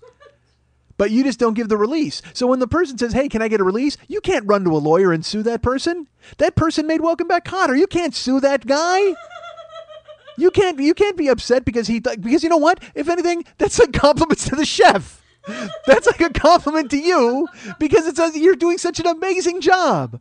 Your full body hand job was so amazing. They were like, you know what? Why don't you concentrate it right in this area here? How about it? There's towels around. You're not going to get any on you. I mean, I'll tell you where to point it so it doesn't get on you at all. I mean, they're being courteous. They're working out for you. They're taking the initiative. Oh my God. You're already giving full body hand jobs. What's wrong with the release? Why not? Especially if they say point it away, or you got to make sure they're in the moment. I will tell you that. If the person that requests release then does not tell you when release is occurring and then it gets on you, call the lawyer. All right, go ahead and call the lawyer at that point. But if just the mere suggestion of, hey, give me a hand job, I think you're out of line, quite frankly. I think because you know what? That person requesting it made the movie Phenomenon. Did you see Phenomenon? It's a fucking brilliant movie. It's a genius movie. I actually watched Phenomenon, and in my head, I was like, that's me. Like, I know that sounds stupid and weird, but it's like, because I get that look from people all the time where they're just like, what the hell? That guy, who's that guy with the big dick singing karaoke? And I don't get that look ever. That's a look oh my God, I would pay. Every dime I ever make the rest of my life, I would pay for that look. Just to get that look from people like, who's the big dick guy who sings karaoke? Ah, that's me. Don't you just wish that some things you just want to raise your hand to. Some things you wish you could just raise your hand and go, yep, guilty as charged. I'm the guy with the big cock who sings great. God damn it. Why can't you be that guy? And I recognize some of those guys are out there, and fuck it, dude. I know, get that. I don't care. But if some guy, if you're already giving a full body hand job, there's no reason for you to run to a lawyer when the person says, hey, why don't you put a finger in my ass? Quite frankly, it just shows it's a compliment. It's compliments to the chef. It's like if you went and had a meal and you ate it and you're like, oh my God, this is fantastic. Please tell the chef I thought this was fantastic. Well, if you give a full body hand job and the guy's like, dude, put a finger in my ass. And he's like, you're like, what? And he's like, well, you're so good on the outside of my body. I can only imagine the wonders you could pull on the inside of my body. And all it is a compliment to you and your abilities and your skills as an overall hand job giver. A full body hand job giver. That's what you are as a massage person, right? You get it. Tell me, let's put it this way. You chose a profession where you can rub naked people. That says it all as far as I'm concerned. Because what are you doing? As a kinesiologist or a fucking, I don't know what the reflexologist, whatever the hell I don't know what you describe yourself as, masseur, masseuse, you're a full body hand job giver. That's it and done. Whether you're in a fancy spa or in a fucking Taiwanese hovel, you do the same fucking thing. And there's nothing wrong with getting a little out of you. You know what I'm saying? And by the way, that noise, that's Chewbacca trapped in a storm drain. I don't know if you know that. We've heard Chewbacca trapped under a couch in Georgia. If Chewbacca was trapped in a storm drain avoiding Black Widow spiders, that's him trying to tunnel out through the 1.5 inches of filthy fucking water that's under your stolen bed. You fucking junkie, get a job. God damn it. I'm so close to joining them. That's the thing you people don't understand. I'm so close to living in a storm drain. I would be the king of the fucking storm drain. I'm hilarious. If only I could sing. If I showed up with my big cock singing in the middle of the storm drain, I'd be hailed as a hero. I'd be number 701. Certainly there's 700 people down there already making away. But if I show up big cock and fucking great singing voice, everybody's like, this guy's our king. God damn it. I don't get it. You already rub naked people. That was your choice. That was your career choice. You went to school and they said, what do you want to do? You said, I want to rub naked people all over their bodies. What's your desired goal? What's your end game? To get knots out of shoulders? Nobody wants to do that. Nobody grows up going, oh, I can't wait to get a knot out of somebody's shoulder. Fuck that. You fell into that because you are very close to jerking people off and you know it. Please. That's your job. It's like you're not even, when you went in, you should have a degree in cockteasery. That's what you have. Fuck reflexology or kinesiology. You have a cockteasology. That's what you are. You're a cockteasologist. And you can't run to a lawyer because someone's wanted you to jerk them off. Because I don't know if you're aware of this. That guy was in Pulp Fiction. All right? That guy was in Pulp fucking Fiction. You can't sue him just because he wants you to touch his anus, as it said in the lawsuit, which made me laugh. And my favorite thing is they're like, they said that Travolta got up and lumbered toward him with his erect penis going from side to side. And I'm like, you're not supposed to do that at the massage place? Because I got to tell you, every massage I've ever had, I wound up lumbering around with my erect penis going from side to side. I don't know if that's something I'm supposed to be avoiding or... I mean, I guess if I was coming at somebody, that would be a different story. I'm usually going to get my pants and get the fuck out of there. But I mean... You guys, I guess you're feeling a little trapped as the guy from Michael spread his angel wings and his legs and said, please touch my anus. I mean, I guess I could see where you think that would be some sort of illicit request, but I'm sorry. Put yourself on the other end of your healing hands. If you were laying there getting all relaxed and then you got a hard on and it's like, well, this guy's good with his hands and he likes touching my ass, flip it over. Boom. That's just my front ass. Go to work. I need a little work done on my front ass. And I'll tell you where to point it so you don't get any on you. But even if you do get it on you, again, sheets, towels, you're already covered in oil. What the fuck? Honestly, that was your career choice. You chose to be covered in oil and rub a naked dude. You can't file a lawsuit. That guy was in The Punisher. Oh my God. Ugh. And maybe I'm a little biased. Maybe I like John Travolta, and maybe I don't think that you should go ahead and go after him because he's John Travolta, for fuck's sake. I mean, again, there's some things you do. If you can sing, you should be able to sing anywhere you want. If you got a big cock, you don't have to wear pants. If you're John Travolta, everybody should have to jerk you off. That's it. That's a story you tell. I don't know what your end game is. Are you trying to get some money out of him, or are you going to sue Scientology at the end of it? I mean, and Albert Brooks made me laugh because yesterday everybody else is like, Travolta, gay, whatever the fuck. And Albert Brooks just typed on Twitter, he just wrote, you'd think Scientology had their own spa, which is fucking gorgeous and understated and perfect. And when you get to it, yes, he's absolutely right. Why do they not? It's Scientology. How much money do they fucking have? They should have a hand job room. I've been in the Scientology building because they want you to go ahead and they go through all the. I told you I took the personality test and all that bullshit. And when it looked like they were losing me, they had the hot chick come in to try to close me. So would she have jerked me off? Quite frankly, if I'd have gone for it, because I mean, it seems to be that's the MO with those people. Why not? So if she's going to jerk me off, why didn't she jerk Travolta off? And I granted Travolta, and it's funny because there's like, and now this is all right. 2 people filed lawsuits this week, but there are dozens of stories about Travolta. I mean, John, get a concubine or a boyfriend, or I mean, buy Neverland. You know what? Just buy Neverland, but just invite massage guys. I mean, it's like avoid kids and just buy Neverland and invite massage guys. They'll go on the Ferris wheel and you'll feed them popcorn, and then it'll be just like an 8-handed jerk off, 4 at a time. Keep it on the QT. Keep it quiet, Barbarino. Honestly. Just have Neverland and a bunch of massage dudes there because then they know what they're in for. They know that when you strike that pose, they grab your rubber hose. That's how it works.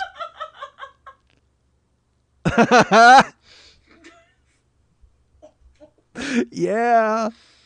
All right. God damn it. I look, maybe I'm on the wrong side of this. I don't know. That's for you to decide. But I just feel that if you've already made a life choice that you're going to rub naked guys, when a famous one of them comes in and says, jerk me off, that's your obligation. If you don't like it, there's plenty of room in the storm drain.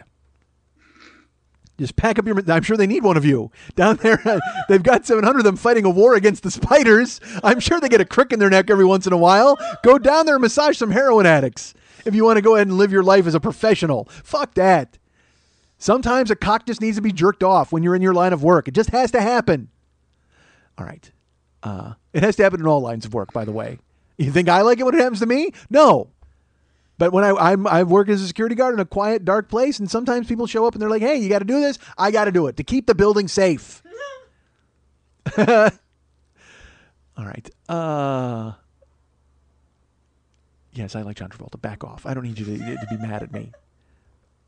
I just love the wording of it. And again, here's the thing. If you said John Travolta approached you and whatever the fuck, and you're in your lawsuit, that's fine. But then they always embellish with like these crazy things that can't be true. But even if they are true, they make no sense and they ruin your lawsuit because they sound untrue. It's like, all right, I can actually believe that John Travolta came in and whipped it out and said, hey, jerk me off. And you were like, no, pray tell. And you got the vapors and you almost fainted. That's fine. Good for you. Even though you're used to seeing naked cock all day long, that's your job.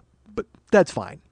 But you act that Travolta's one illicit request. I'm sure that's the first illicit request you've ever gotten. As you learn, I'm sure you learned you were on Sunnybrook Farm, you and Rebecca, and you were learning massage in the barn on the animals. And then your parents were like, well, don't go to the big city. You don't know what kind of hand jobs are lurking. And you're just like, oh, Ma, it'll be just as easy as it was here on the farm. And then you make your way to the big city and you get a job at a fancy French spa and you massaged 1 million people and nothing bad ever happened until evil John Travolta came in and forced you to look at his cock. All right, fine. Maybe that happened. I can almost believe that. But then in the actual lawsuit, the guy said that Travolta started yelling at him about Hollywood Jews, and Jews ran Hollywood and they forced him to have gay sex, and that this guy would learn to like it. Like this weird, the paranoid delusional ravings of a guy who stares at cocks all day. Quite frankly, that's what it sounded like to me. So it just invalidated his complete lawsuit because although... when you go this way, maybe it was a brilliant idea by Travolta. Maybe Travolta actually started screaming about Hollywood Jews who made him gay, and then this guy should be gay as well. And then he's also screaming at the guy, like they said that the guy said that Travolta said he wasn't even gay when it started, but then he started having sex and he made millions of dollars, and so he learned to be cool with it. But is that threat implicit with telling the massage guy eventually he's going to make millions of dollars by doing this? Jerk me off. Eventually it will lead to $1 million empire where you'll own your own jet. That's basically what he's saying. And not only will you own your own jet, you'll have your own jet. You'll have a kid named Jet and a jet. You will be so... If you jerk me off now, eventually you'll marry Kelly Preston. And you won't want anything to do with her. All right. So... the fuck was I talking about? I swear there was something I was talking about earlier. And I can't remember what the fuck it was. Once we started fighting spiders, I lost my mind. What was it? Do you know? Brody. Way at the beginning. Brody. We were talking about Brody Stevens. Yes. Ah. Okay.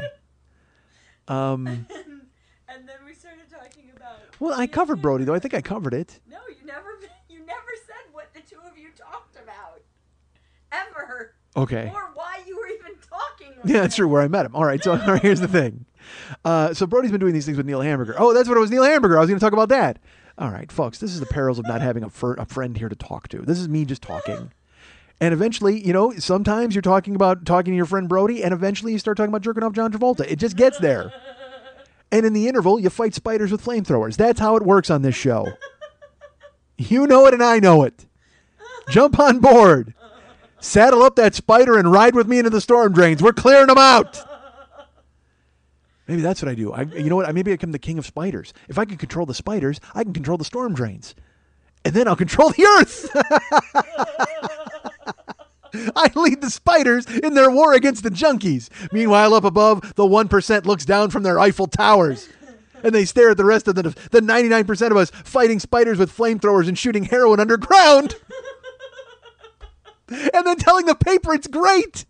I love the rationalization. It's my favorite part. All right, so. No, it's not bad down here. It's okay. Other than the venomous spiders and the inch and a half of feces-filled water we have to trod through to get to our makeshift shower. You know what's even, and it's funny, spiders and feces-filled water and everything. You know what I fear most underneath? Conversation with the other 699 people who live in a storm drain. Jesus Christ. If you're willing to look on the bright side of life from that, I don't want to talk to you. If you're look, there's 700 of you.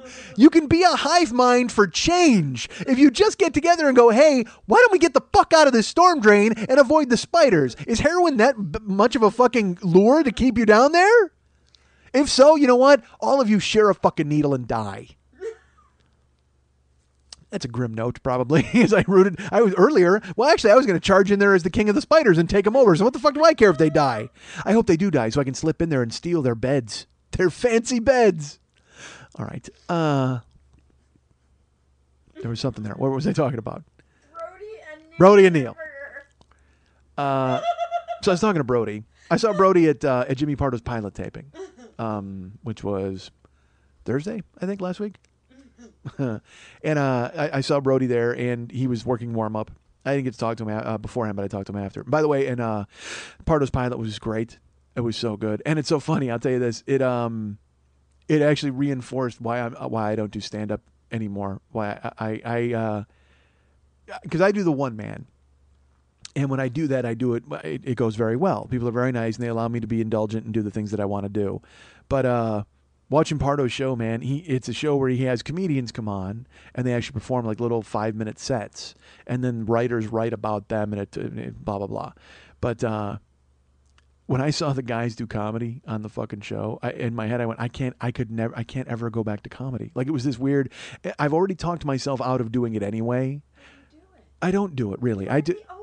What I do what at the Open? You open your show with stand-up. Not really. I talk about what I did on the plane. I mean, that's not the same thing. I mean, it's indulgent because it's not tightened and honed.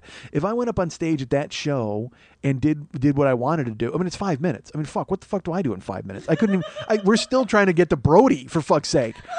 I talked about Brody an hour ago, and now we're still digging around looking for Brody. So that's what I'm saying. It's like I love this. This is my niche, and I love doing it. But it's so antithetical to what stand-up is or could be. Because here's the difference is it's the difference between a guy who can handle himself in a scrap and a professional fighter. That's what it is. Because you know what? If I show up and I'm in a fight, I could hurt somebody pretty bad if I landed. That's the thing. I would square up, and if I was able to land a shot on someone, I could probably hurt them because I got a big fucking, big hand, and I mean, I can generate some. I'm a big guy, but I would just, in the meantime, just be flailing in the dark as this guy picked me apart with jabs and dominated me because he's a professional. I watched professional comedians at that taping, and I realized just how far I am from being a professional comedian again. Because I was one for the longest time. I worked stand-up, I worked the road, I did those things, and it's a skill you need to keep doing in order to be good at it. And so that's why I keep telling myself, boy, I need to go do stand-up again. But then I see those guys, and they are so far ahead of me. I mean, it's just there was a guy, Pete Holmes, went up. We all know Pete Holmes. I've met Pete once. He wouldn't know me if he saw me, but on Jimmy's show, he was fucking hysterical. He was so good. And then Shane Moss went on after him, and he was great. And then the second taping, as good as Pete and Shane were. Okay, the second taping was a guy named Julian McCullough, who I don't know. I don't know Julian. Never met him. Never seen him. I've heard the name. Don't know anything about him.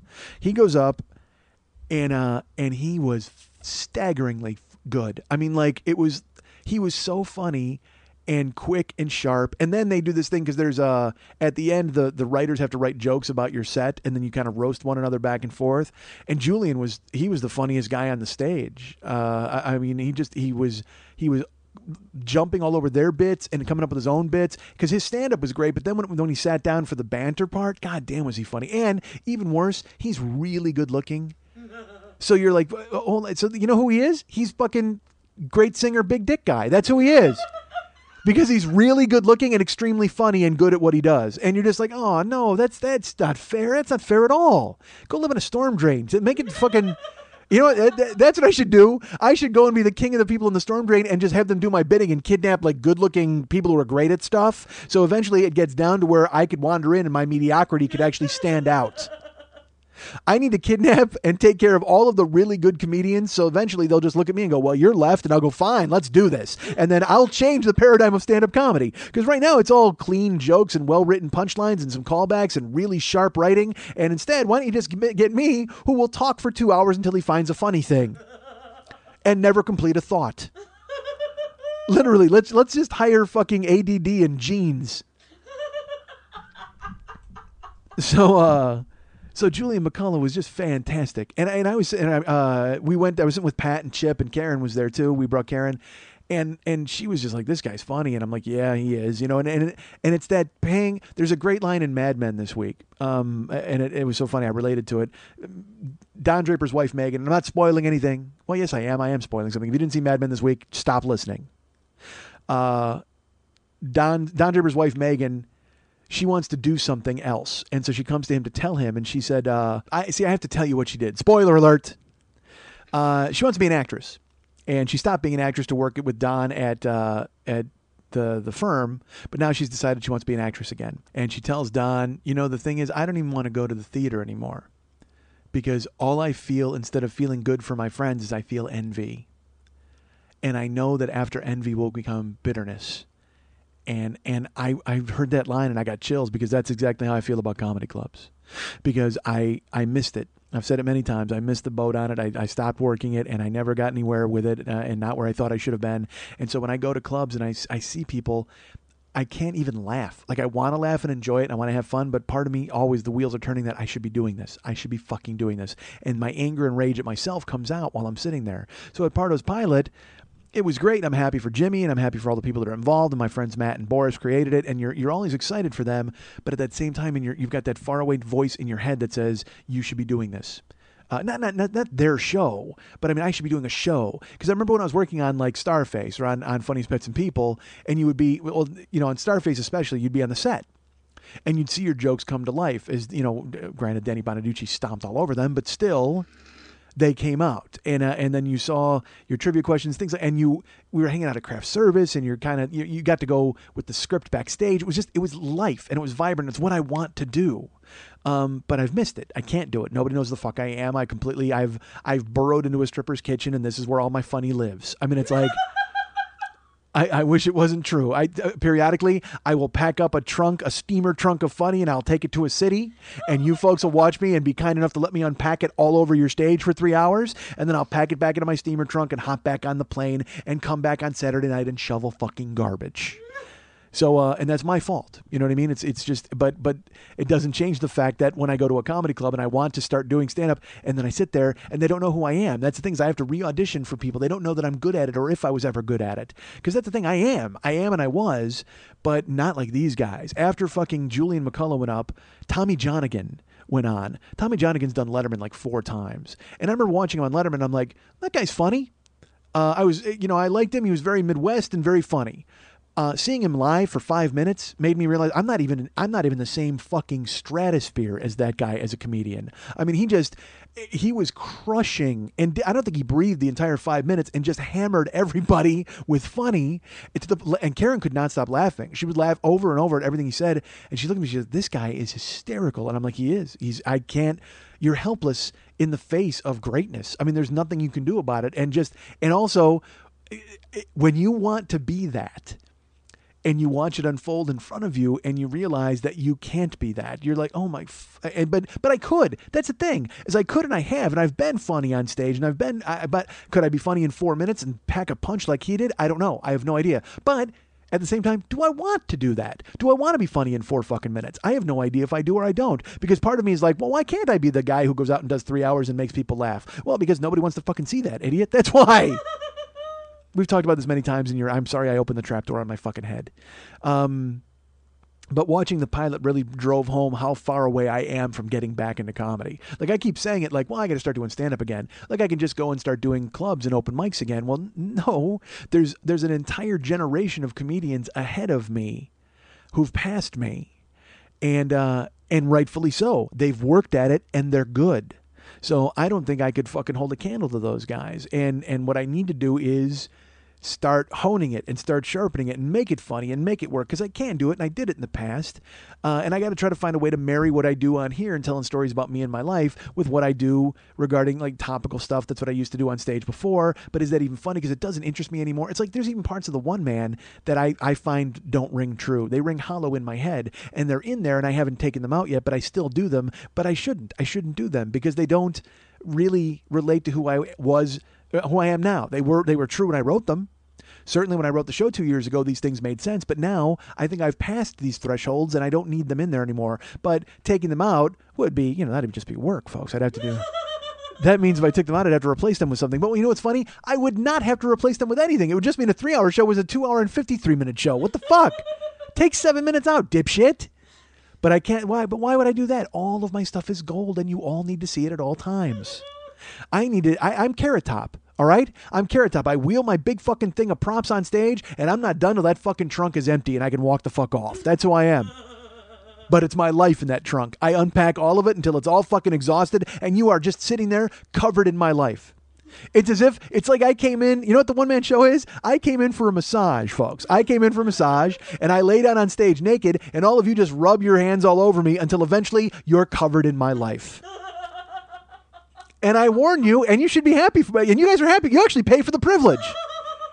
A masseur, he gets paid, and he gets pissed off because he's got to jerk a guy off. Fuck that, you're making money. The people who come to my show, they pay for the privilege to come in and rub all over me and just get my life shot all over them. And they just sit there and marinate in my life for 3 hours, and then eventually I leave. And then I come back home, and Saturday night, I shovel garbage.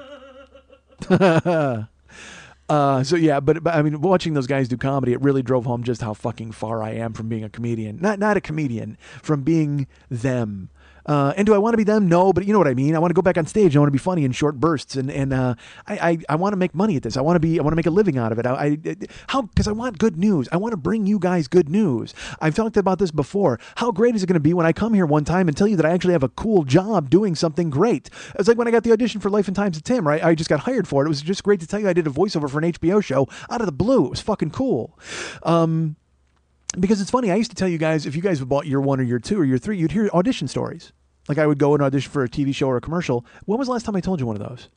Because I don't go anymore. I mean, my agents it's a ghost town over there. And I mean, I wanted to get new agents, and I told you I sent stuff to like 30 different agencies, and I didn't hear back. And it's just everything is, I'm sitting still, and everything else is still moving. And I'm trying desperately to get on the fucking train again, which I will, I think.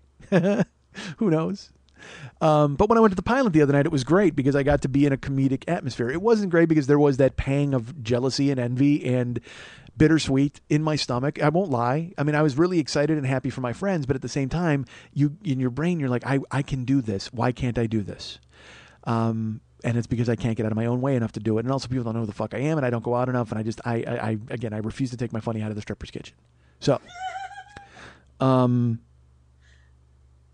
there was something else about Pardo's pilot. You were talking with Brody. Okay. That's right. My friend Brody was there. Brody Stevens. We talked about him earlier in the show. Go ahead and rewind it. You might find his name. Idiot. And so Brody was there doing warm-up. And I talked to him afterwards. And I swear to God, I've talked about this. Did I say this or not? You don't think so? That's funny. I don't think so either. No, I think so. But who cares? If I'm repeating myself, what the fuck? Who cares? Yeah. Again, this is what you got yourselves into, folks. This explains more about why I'm not on stage, because I can't do a fucking stand-up for any length of time without repeating a story, and then everybody's like, what the fuck? Didn't you just say this? I think I did, maybe. I don't know. What was I talking about? That's another thing people frown on when you do live stand-up. What was I talking about? What was that? Where are we at? I can't bring Lily to every gig. Although that would actually be a really funny gimmick. If you came with me and dressed like a hot secretary with like total heels, and you came up on stage with me with just like glasses and big tits and fucking and your legs crossed, and pretended to take dictation the entire time and just sat there, kicking with your shoe hanging off your foot. Oh, sexy. And I'll just do stand up and we'll never acknowledge you. And then finally, when I run into a wall at like the 25th, what the fuck was I talking about? And you just go, you like flip through the pages and you go, Brody. And I go, oh yeah, Brody. And it will pay off huge. I'm telling you, that would actually get a huge laugh. That would pay off monstrous. We're doing it. If you just came out and sat there the entire time and I never acknowledged you, nobody knew what the fuck was going on. They were waiting, and I did 25 minutes of stand up. Oh, how fucking great is that idea? You're just like hot and dressed up in like a man's white dress shirt and a black skirt with black hose. I haven't thought about this much. Wow. This sounds like something I've been thinking about a long fucking time, but it's not. I swear, I just thought of it now. But yeah, man, if you had like a man's white dress shirt on and like a black skirt and black hose, and then like your heels and one heel hanging off your foot, and you're just like taking dictation, and your hair in pin curls and fucking glasses. Oh, God damn it. All right. And even though you can't come to every town, perhaps in every town I could put an ad in Craigslist and find an actress to play your part. Must have 44D 2636 and must be willing to sit there and not say a word for 20 minutes. And must actually be able to take dictation. I'm sure you can find those in every city. All right. So you were talking to Brody. Talking about Brody. You should flip the pages. So I'm talking to Brody. He was there doing warm up, and then afterwards I went up to him and I'm like, "Hey, dude!" And I asked how he was because he's been in Austin. I'm curious to hear how other people are doing it when they go on the road, because I do the thing where I book the theater, I fly, I do everything myself. So I knew he'd been doing some on the road gigs with Neil Hamburger, and he'd been going to see. He was in Seattle at Chop Suey. He's going to Wichita. He's going to Austin. He was in Austin at the Moon Tower Comedy Festival. And I'm like, how'd that go? He goes, good. And I said, well, your tweets made it sound like you were in a bunch of different shows. He goes, yeah. And he was in Portland too. And they used him in like a lot of different shows, because Brody's a guy you can just plug in. I mean, he's just going to be funny no matter. It could be a hipster show or a regular comedy show. Brody's going to go in and just fucking crush it. So he's like, I said, what are you doing? He goes, oh, well, I'm looking at getting a podcast going and doing this. And I said, you had a podcast, right? He goes, yeah. He goes, I need to change it. I need to do something different, because he had gotten a lot of hate, I guess, from the community, the podcast community, not the podcast community, from people who listened. All right. Not the podcast community. Yes, it was Kevin Smith showed up at Brody's house. Brody, stop doing that podcast immediately. Snoochie Boochie. And then he ran away. Because Jay and Silent Bob tell you not to do a podcast. That's actually a new podcast right now on the Kevin Smith Network. Jay and Silent Bob tell you not to do a podcast. But it's funny because I told Brody, I listened to your first, because I listened to his first podcast, and it was over 2 hours, and literally he would get up from the microphone and walk away and still talk. And he had two other guys on microphone, but then he would walk around the studio and just be talking about stuff, and you couldn't hear him, and he would wander off, and it was just an odd melange. I mean, it was just like a weird thing. And I even said to him, I go, yeah, I did hear it. And he started laughing, and he goes, yeah, it was. He goes, I misjudged it. He goes, because I thought it was going to be something different, and I didn't realize the audio aspect, because I guess there was also video, and he played to that more than the audio. But now he's looking at doing another podcast. I was like, well, that's great. And he's like, you ever do a podcast? I said, yeah, Brody, I've actually been doing one I'm in the 5th year of my podcast now. He's like, wow, seriously? I said, well, I've been doing it 6 years. I said, I did a year with Jimmy on Never Not Funny, and then I actually started my own show a year later. And he's like, wow, how's that going? And I said, oh, it's going good. I said, I book myself on the road, and I do a lot of, I wanted to talk about Neil Hamburger. Oh no, because there's a point to this. I apologize. Hold on. Because I asked Brody, because Brody's on the road with Neil Hamburger and he's doing stuff. And if you don't know who Neil Hamburger is, he is a guy who he purposely bombs. I think I was telling you this earlier, and I don't get it all the time. I'll be truly honest with you. I mean, I'll watch it, But the thing is, of course, the crowd loves it. Like, they go crazy. Woohoo, yay, he's so funny, because he's not funny at all. And it's like, because that's what he's trying to do. And I guess if you're into it, that's fine. But once it goes past like 10 minutes, you're going, for me, again, I'm an idiot. All right. Maybe I don't get it. But, because I will tell you this, the first time I ever discovered Neil Hamburger was I was on the road with my friend Mike Toomey back in Chicago. I may have said this before. We were at a fucking Goodwill store and we found a tape.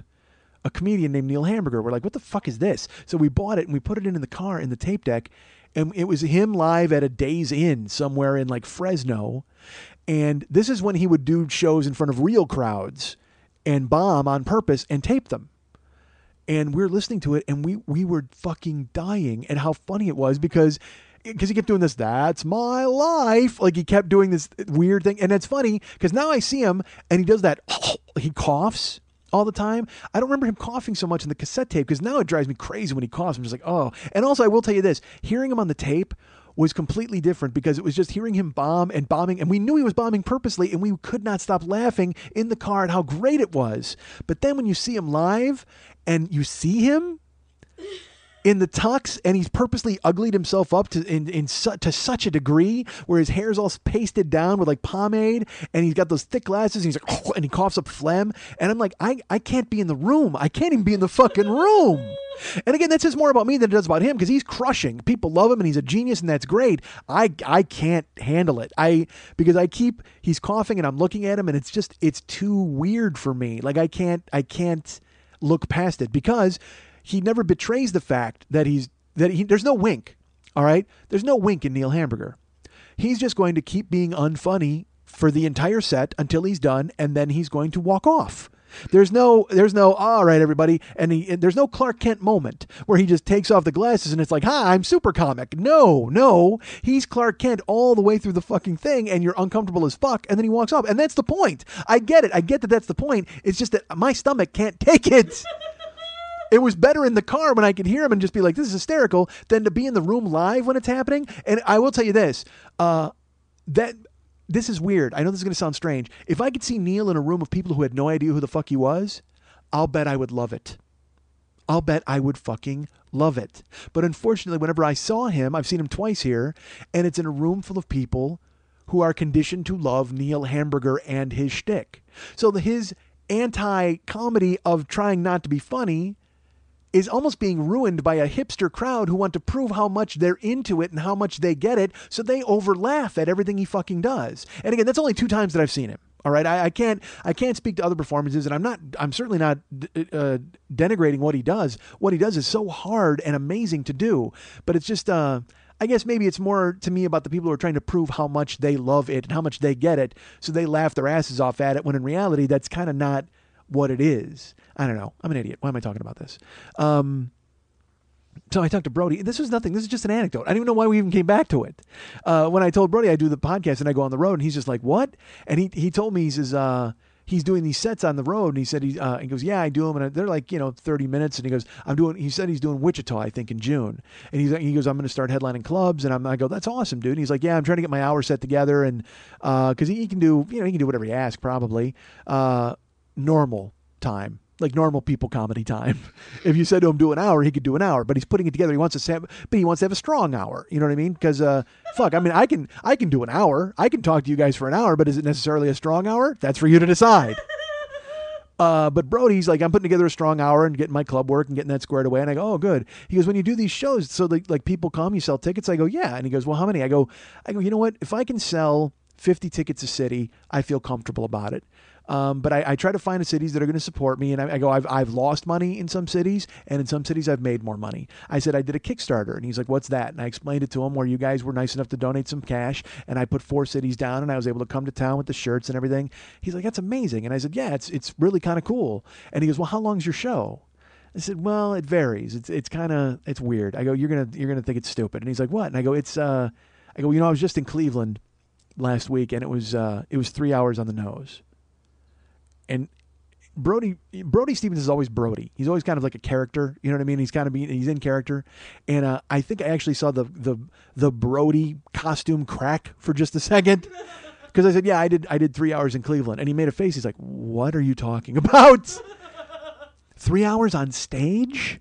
And I said, yeah. And he goes, and you talk the whole time? Like, do you have a movie or like, what do you do? And I'm like, no, like if there was he thought it was like a whole presentation. And I'm like, nah, dude, it's just me talking. And he's like, for 3 hours. I go, yeah, the podcast actually. I go, when I started doing the show, it was only 20, 30 minutes. And now I'm in the 5th year and I've done shows. I did a show that was 3.5 hours long just a couple weeks ago.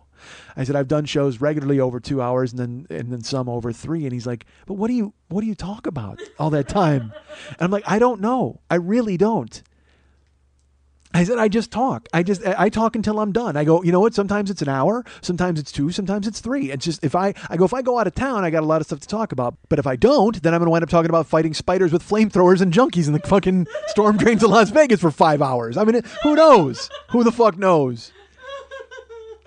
And it was just, he was so alarmed when I told him that it was over 3 hours. Like just his face, almost like he wanted to tackle me and save me from that horrible fate. And or he wants to fly to the city ahead of me, a day ahead of me, and warn them of what's coming. It was funny to see his face. So I will say this: when I did that, it kind of gave me a little boost. Like maybe I'm doing something other people aren't doing, or maybe I'm doing something that people can't do. You know, and but it was. I'll tell you what, it was never driven home more severely than that night how far away I am from being a comic again. I mean, it's the difference between watching a professional boxing match and going and seeing a drunken tough man match in a bar and just seeing dudes swing at one another until somebody falls. Because that's what I do, basically. I show up in town, I unpack my steamer trunk of funny that I had packed at the stripper's kitchen, and then I just swing at one another. I swing until somebody falls, and I shoot my life all over the audience. That's how it works. The entire audience gets together and gives me a full-on hand job, full-body hand job, and then I shoot my life all over them. And I just swing until somebody falls. There's a lot of metaphors for what I do, and none of them are good. None of them are good. Seriously, at the end of all of them, everybody winds up sweaty or sticky. I don't like that. It's just... That's not a good endorsement for my show. At the end of my show, you're either going to wind up sweaty or sticky. That's bad, right? Or maybe I should. You know what? I should call it the Sweaty and Sticky Tour from now on. Since no longer success is not an option, it's the Sweaty and Sticky Tour. I like it. Actually, I do like that. Holy shit, do I like that? Especially if you're coming on the road with me and doing the dictation thing. And then we can wear shirts. I'm sweaty. She's sticky. Brody. Oh, we've covered it. Just cross it out. Mrs. Hotchkiss.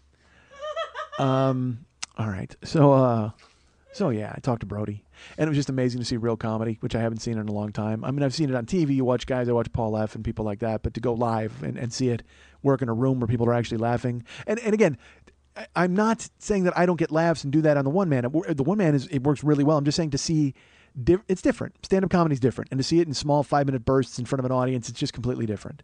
And it makes me wonder if I could pull it off. I think I could. I'd have to work at it though, and who the fuck wants to do that? But I will say this: I see those guys, and in my head I'm like, God damn, I can't believe how far away I am from being a comedian. And then I'm in my car and I put on the Comedy Channel, and I go, Jesus Christ, why the fuck am I not a famous comedian? Because, folks, I was in the car, and look, I don't want to disparage anyone, all right? Everybody's got their career, they've got their niche, they've all carved it out for themselves, and they're all doing very well, and everybody's making money, and everybody's happy, right? We're all happy, you're happy, I'm happy, he's happy, the Bannister's happy, everybody's doing very well, all right? Everybody's thrilled. And if you've got your career and you're making life as a professional comedian, good for you. However, if you've ever had the misfortune of stumbling into anything that Lisa Lampanelli has ever said in her fucking life. She's selling out theaters now. You do realize that. She sells out theaters with that bullshit. I heard it on and I actually made myself listen. I turned it on. It was on XM, and she's talking. And she told some story. She told a joke, like about 2 Indian women walk into a supermarket, like that kind of thing. And she actually prefaced it with this. This was her fucking preface for that joke. She said, you know what? I like to make fun of the blacks and the Latinos, but it's, you know what? I actually get mail. I get email from like Indian people, Indians saying, how come you don't make fun of us? How come you don't make fun of us? I will give her $1 million if she can produce one of those fucking emails. I will give her $500,000 if she can read. What a fucking ogre. I mean, just, you know what? I don't know who pulled her out from under a couch in Georgia and shaved her and said she could go on stage And who taught her English from I don't know what Millennium Falcon is transporting her across this fucking country, but stop. Run out of fuel. Fucking Boba Fett needs to show up and shoot her in the fucking head and take her and Solo back to fucking Jabba. Oh my fucking God. Awful. Atrocious. I can't think of any other word that begins with A that describes it. It's not even worth going past A in the alphabet. Awful and atrocious says it all. Why do I even have to waste B? And if you like her, great, good for you. But when I heard it, I'm in the car going, how am I not famous? How am I not famous? She's talking about the Indian ladies, and then she gets email from Indian people, and she starts making fun of a gay guy in the front row, and you hear the theater reverberating, like people laughing their asses off. They're going crazy. And the thing is, she uses words like freakin'. She says freakin', and I think she said poop at one point or something. It's like, why are you cleaning it up? You're making fun of every race in the world. Do you think it's less offensive for you to be a racist if you say it with like 5th grade swear words? Yep. Oh, that nigger smelled like poopy. No, it doesn't. It doesn't invalidate what you just fucking said.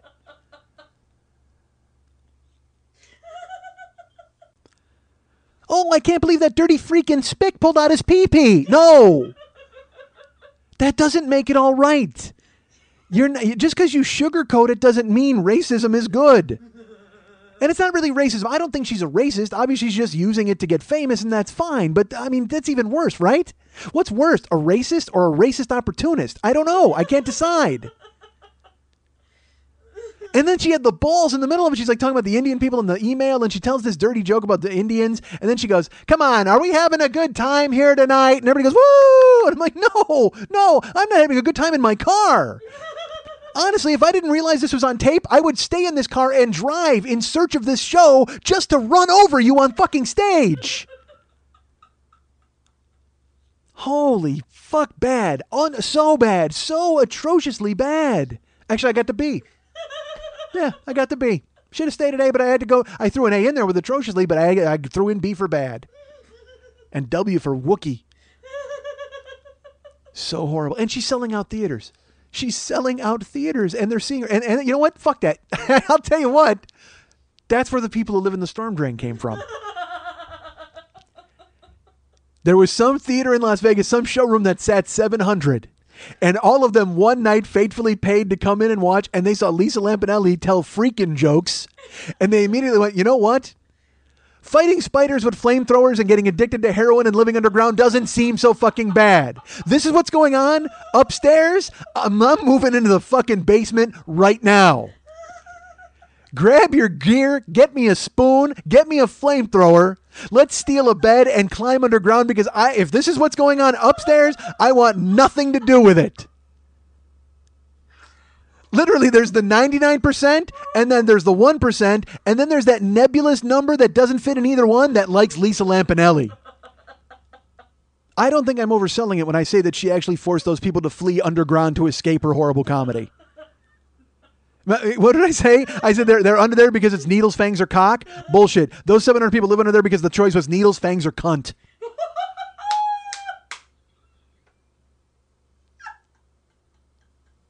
And if you ask me, they've chosen correctly.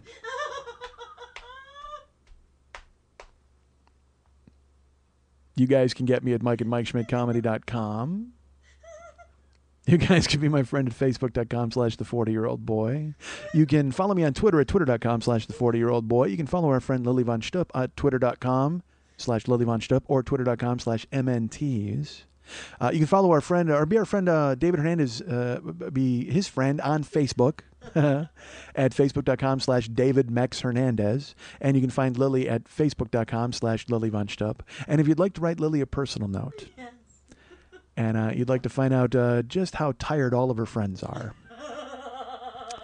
you can write her at Lily at burlesque411.com. That's Lily, Lili, at burlesque411.com.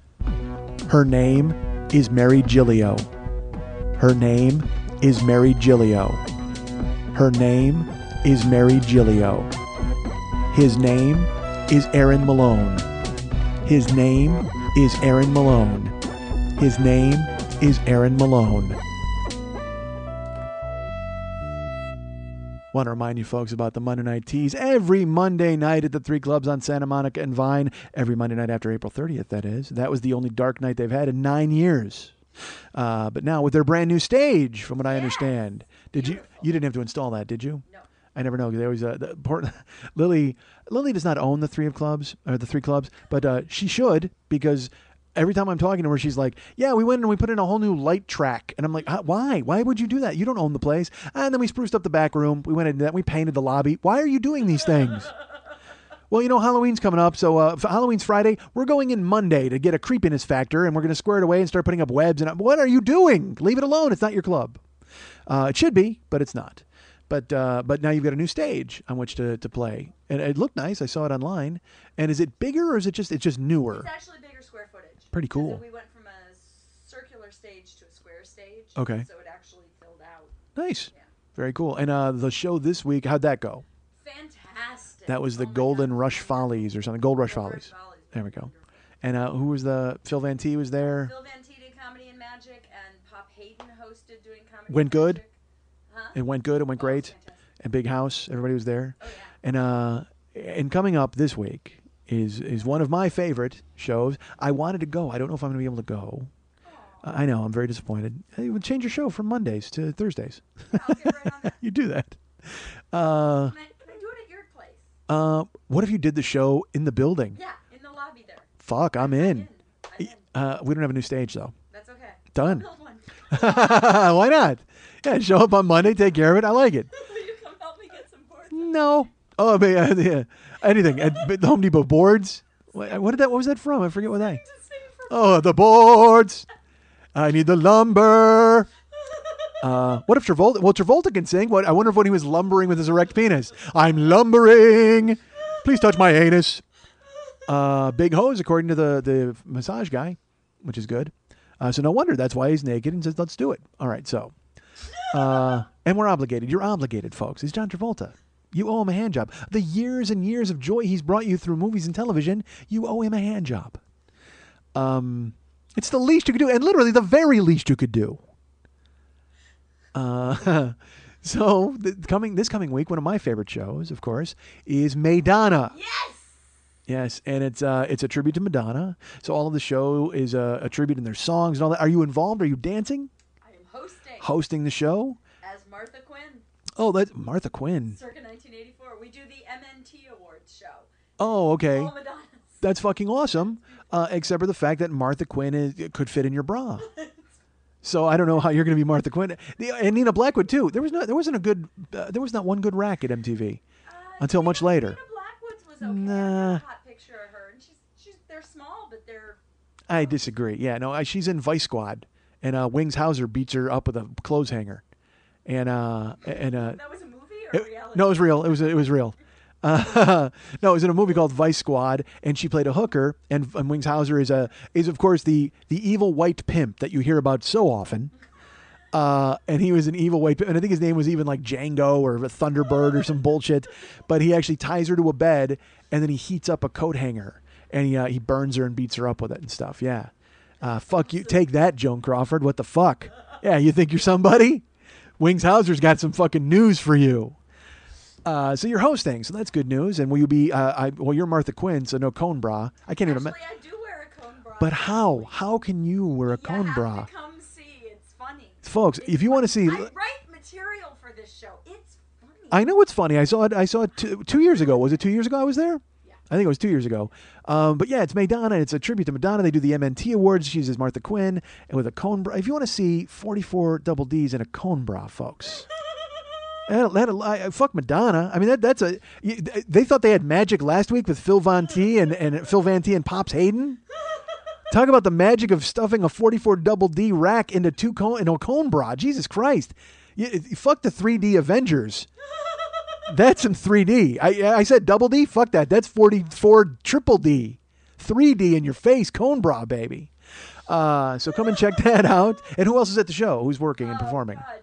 The lovely and talented Lex Lacroix is performing. Isabella Starr is performing. Nikita Bitch Project is performing. No. Oh, yeah. All right, listen to me. I'm going to tell you something, folks. All right, you know me. I get not obsessed, but certainly I'll find favorites among Lily's friends of burlesque. I've never seen this Nikita Bitch Project. I've never seen her perform. Lily told me that she's like, no, there's this little girl who took my classes, and then she performed at the Tees, and she's pretty hot and like amazing. Because Lily will always clue me into the hot people. Really tight. Yeah, kind of. Yeah. And so she goes, go on Facebook. So I went on Facebook and I looked up Nikita Bitch Project. Just do it. That's all I'm gonna tell you. Go look her up. Because there's pictures of her that are really great, and then there's some where you're just like, that's, oh my God, like that. I mean, yeah, it is. It really is. It's just wrong. It's just wrong.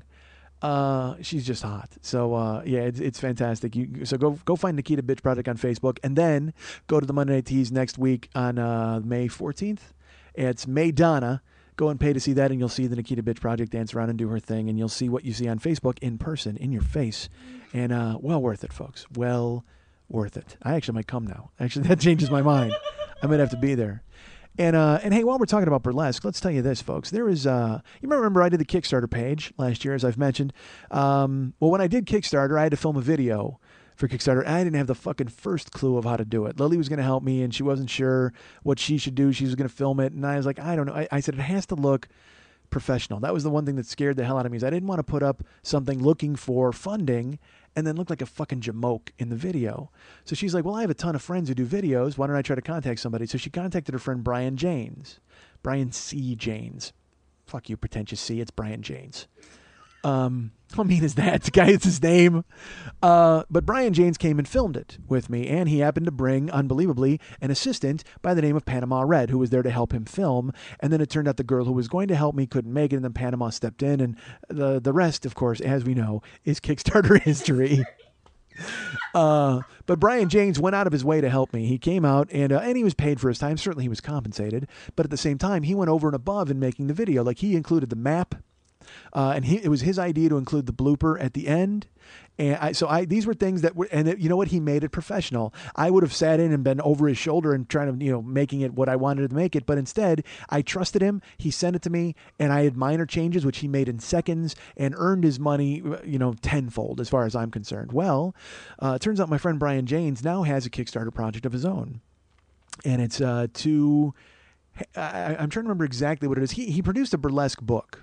And our friend Lily Von Stupp is in that book, by the way, a 2-page spread with a great photograph of her in her burlesque outfit. And it really is, for my money, it is one of, I would say it's top 5 photos I've ever seen of Lily. It's just the look on her face. Well, you look great in it. And it's just the look on your face, though, says world weary. I mean, it just really works. What's the book called? All That Glitters, and it's about burlesque, and it's tons of burlesque dancers. Lily's in it, and it's interviews and photos. And the Kickstarter project is to raise money for It's a book launch, a show, and a gallery exhibit. So instead of me just telling you about the book, it'll be a gallery exhibit, a book launch, all sorts of things where people can gain attention. Actually get the attention of people focused on the book, so they'll know about it rather than it just being there and people word of mouthing it. This will be an actual splash. So he's trying to fund it via Kickstarter, and he's got some great rewards down there. One of them is amazing. It's like a photo session, which would normally run double what he's charging on the rewards. And so if you can go there, if you can help him out, great. If you can't, I totally understand, because folks, I'm in your fucking pocket at all times, and I'm about to be in your pocket more in the next 5-10 minutes here. But Brian was good to me and helped me out when he wanted to help me out, and it's worth it to just look at the page and watch the video and see what he's done, because the book itself, I mean, if anything, maybe you visiting the Kickstarter page brings the attention to the book, and then maybe you buy the book. I mean, who knows? Maybe you donate, or you don't donate. Maybe you think about buying the book. It's worth it. I can tell you, I looked at it today, and it was funny when Lily showed it to me. I went, what is the Kickstarter for? This book is done. It's fucking fabulous. And she goes, it's to draw attention to the fabulosity of the book. And I'm like, oh, all right. I think you just made up that word, but that's fine. I'll go with it. So I wanted to throw a plug Brian's way, because he was nice to me and helped me out. So if you can go to Kickstarter, look up Brian Janes, look up All That Glitters. I'm sure you'll be able to find it and check it out. If you want to help him, help him. If not, maybe you find the book and you buy that, and then Lily bring it to Monday Night Tees, and Lily signs it. And then she puts chocolate sauce on her boobs and presses them into the back of the book. Perfect. Yeah, she'll do that. So look forward to that. And also don't forget Madonna at the Monday Night Tees. If you guys go to facebook.com/the40yearoldboy, you will go there and be my friend. And what are you doing? Lily is, you know what that looked like, right? I mean, Lily's, she like sprinkled something on her jeans. It just falling out. Whatever. I can't even tell you what it looked like. You know what it looked like. Shut up. Whatever. Awful. So. Hand gel. Disinfectant Hand gel. Wait a minute. Hold on, folks. Gel. Is Travolta here? I didn't even see him show up because Lily is covering herself with hand gel and then dripping it all over her jeans. Oh, what are you doing to me? It has an alcohol base. I got marker on my jeans that lifts the ink out. I didn't even see Travolta walk in, and you're getting prepped. Is he here? I can't hear him. Did you hear him in the hallway? So like, wait, hey, my hair, and then like, or maybe did you hear Staying Alive? Maybe that's what it is. Maybe he has Staying Alive start every day. And once you hear Staying Alive, folks, oil up your fucking hands. The second you hear Staying Alive, oil up your hands because you owe a blowjob. No, hand job. Don't oil up your hands for getting a blowjob. That's awful. You get oil in your mouth. There's oil that works though for that. Never mind. Who cares? Yeah. Okay. You keep that. Sure. Why not? The fuck was I talking about? Neil Hamburger.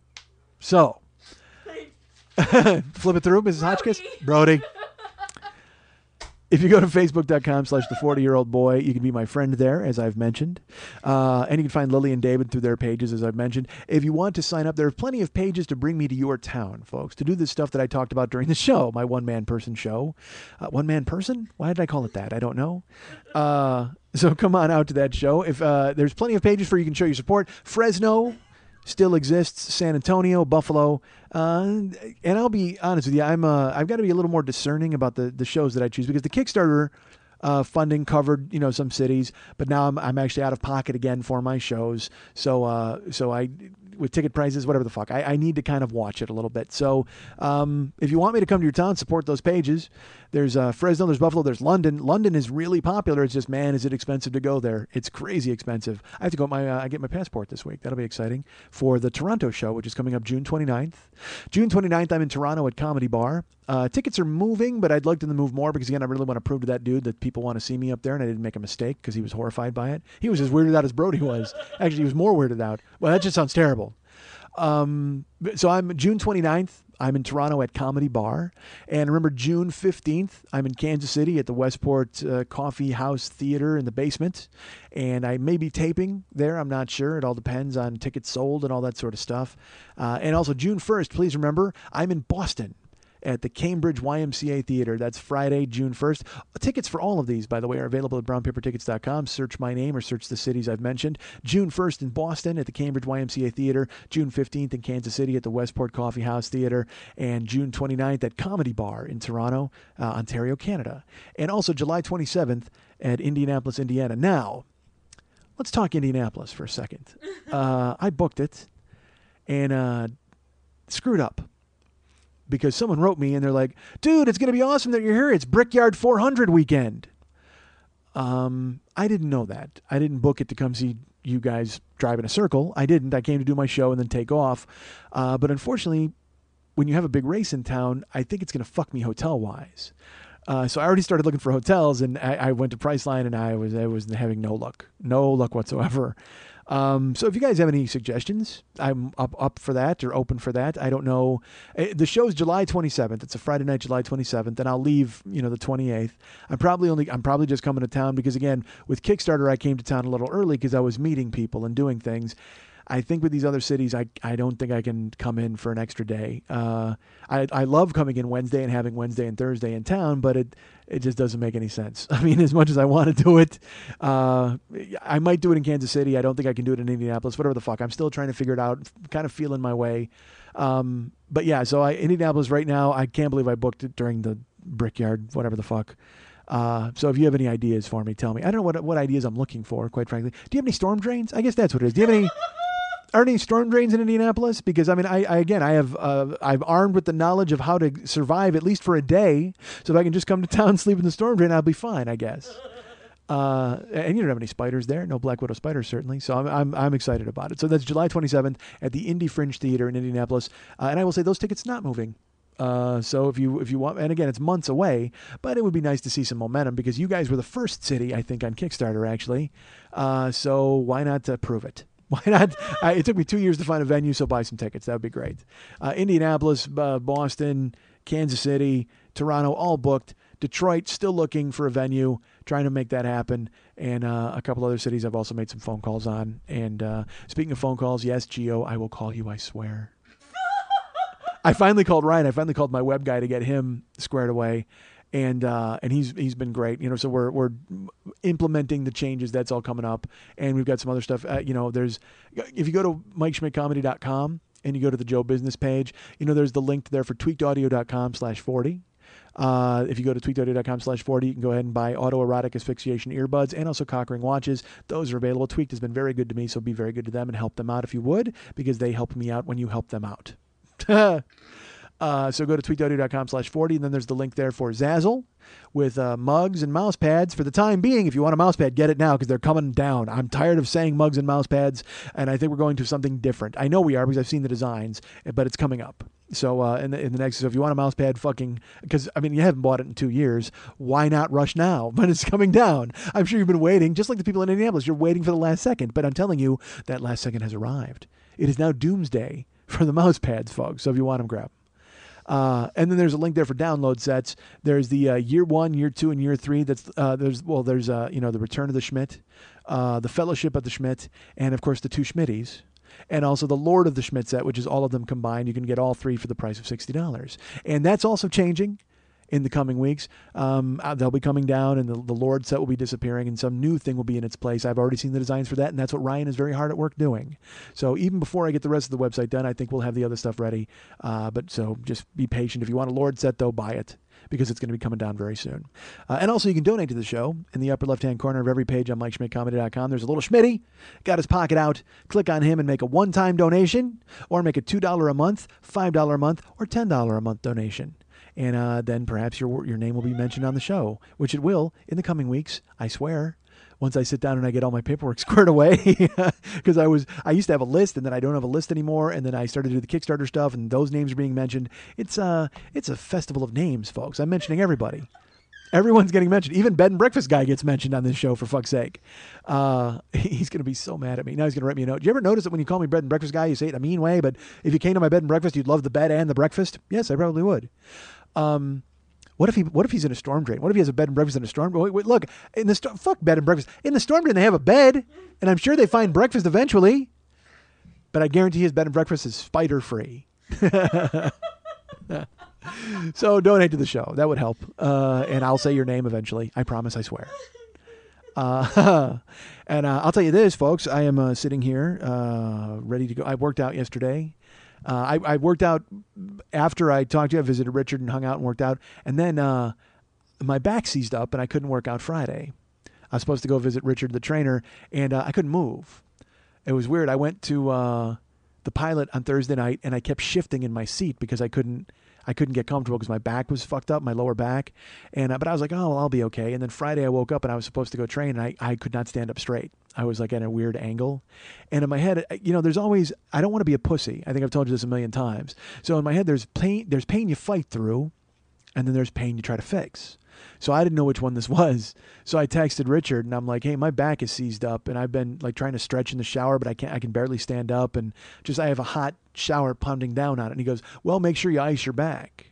And I said, well, I've been using heat and stretching. Like, is that the right thing? And he's like, no, you need to ice your back, and eventually you'll wind up heating it, but first you ice it. And I said, well, fuck all that. That just means I got to go get ice and stupid shit. So I continued to do the heating and the stretching, which worked out fine because I knew it was just pain that I had to work through for a couple days. But it made, I couldn't, so I missed working out with him. And then I went to Avengers. I saw the Avengers on Saturday morning, and I same thing. I kept shifting in my seat, and it was awful. It's just, and it's just stuff you work through because your muscles announce themselves. Like they're reintroducing themselves to you because now you're waking them up, and they're pissed. They've been hibernating for fucking 3 years. So then when you wake them up out of a dead sleep, they're like, fuck you, dick. And they're trying to do everything they can to make you sit back down in your easy chair. So I worked out yesterday, and my back was fine. But hey, guess who showed up and was very angry about being woken up? My abs. Hey, folks, I have abs. I forgot that I had abs. And last week when I was working out with Richard, I did core work. So I did planking, a ton of planking, and then I did the thing where you lay on your back and you do a sit-up, but over your head you're holding a Bozu ball and you meet it with your feet. So you do a leg lift and a sit-up at the same time, like an inverted, like a V, you know what I mean? So I did that last week, and I was real happy because I was able to pull it off, and I was fine. And then I went to work out with him yesterday, and he's like, all right, man, let's do some, let's bang out some push-ups real quick. And I got down in push-up position, and when I did, I screamed, not screamed like a lady, but I screamed like Jamie Lee Curtis in Halloween. No, I yelled, like I was like, ah, like that kind of thing, because and I fell because I could not support my own weight with my abs just from even doing push-ups. Like, my hands and my feet were fine, but my core was having nothing to do with it. And I fell down, and I looked at him, and I was like, dude, that was scary. He's like, what? And I told him what happened. And he's like, oh, that's not good. And he goes, You'll be fine though. He goes, you'll be fine. Just, let's do these push-ups. Let's bang them out. And so I could not get into push-up position. And he's like, well, you know what? Just get on your knees, your hands and knees, and we'll do them. And it still hurt, but not nearly as much. And I was like, fuck, dude. I go, this hurts. And he goes, is this the pain you fight through, or is this the pain you fix? He goes, this is the pain you fight through. I said, let's do it. So I did. I fucking, busted out like 25 push-ups, and then got up and did lunges and jumps and twists and every other fucking thing, and then ran 1.5 miles afterwards, and felt awesome afterwards. You feel awesome. You know what? It's that hour before you go work out, because I have to get up at 3 and eat a bowl of oatmeal. I'll have a fucking bowl of oatmeal with like almonds and raisins and blueberries and flaxseed in it. I throw all in there, and then I got to go at 4, and I'm dreading it. And in my head, I'm like, I could probably say I can't go. I could text it. I could say the car. You just keep making every excuse.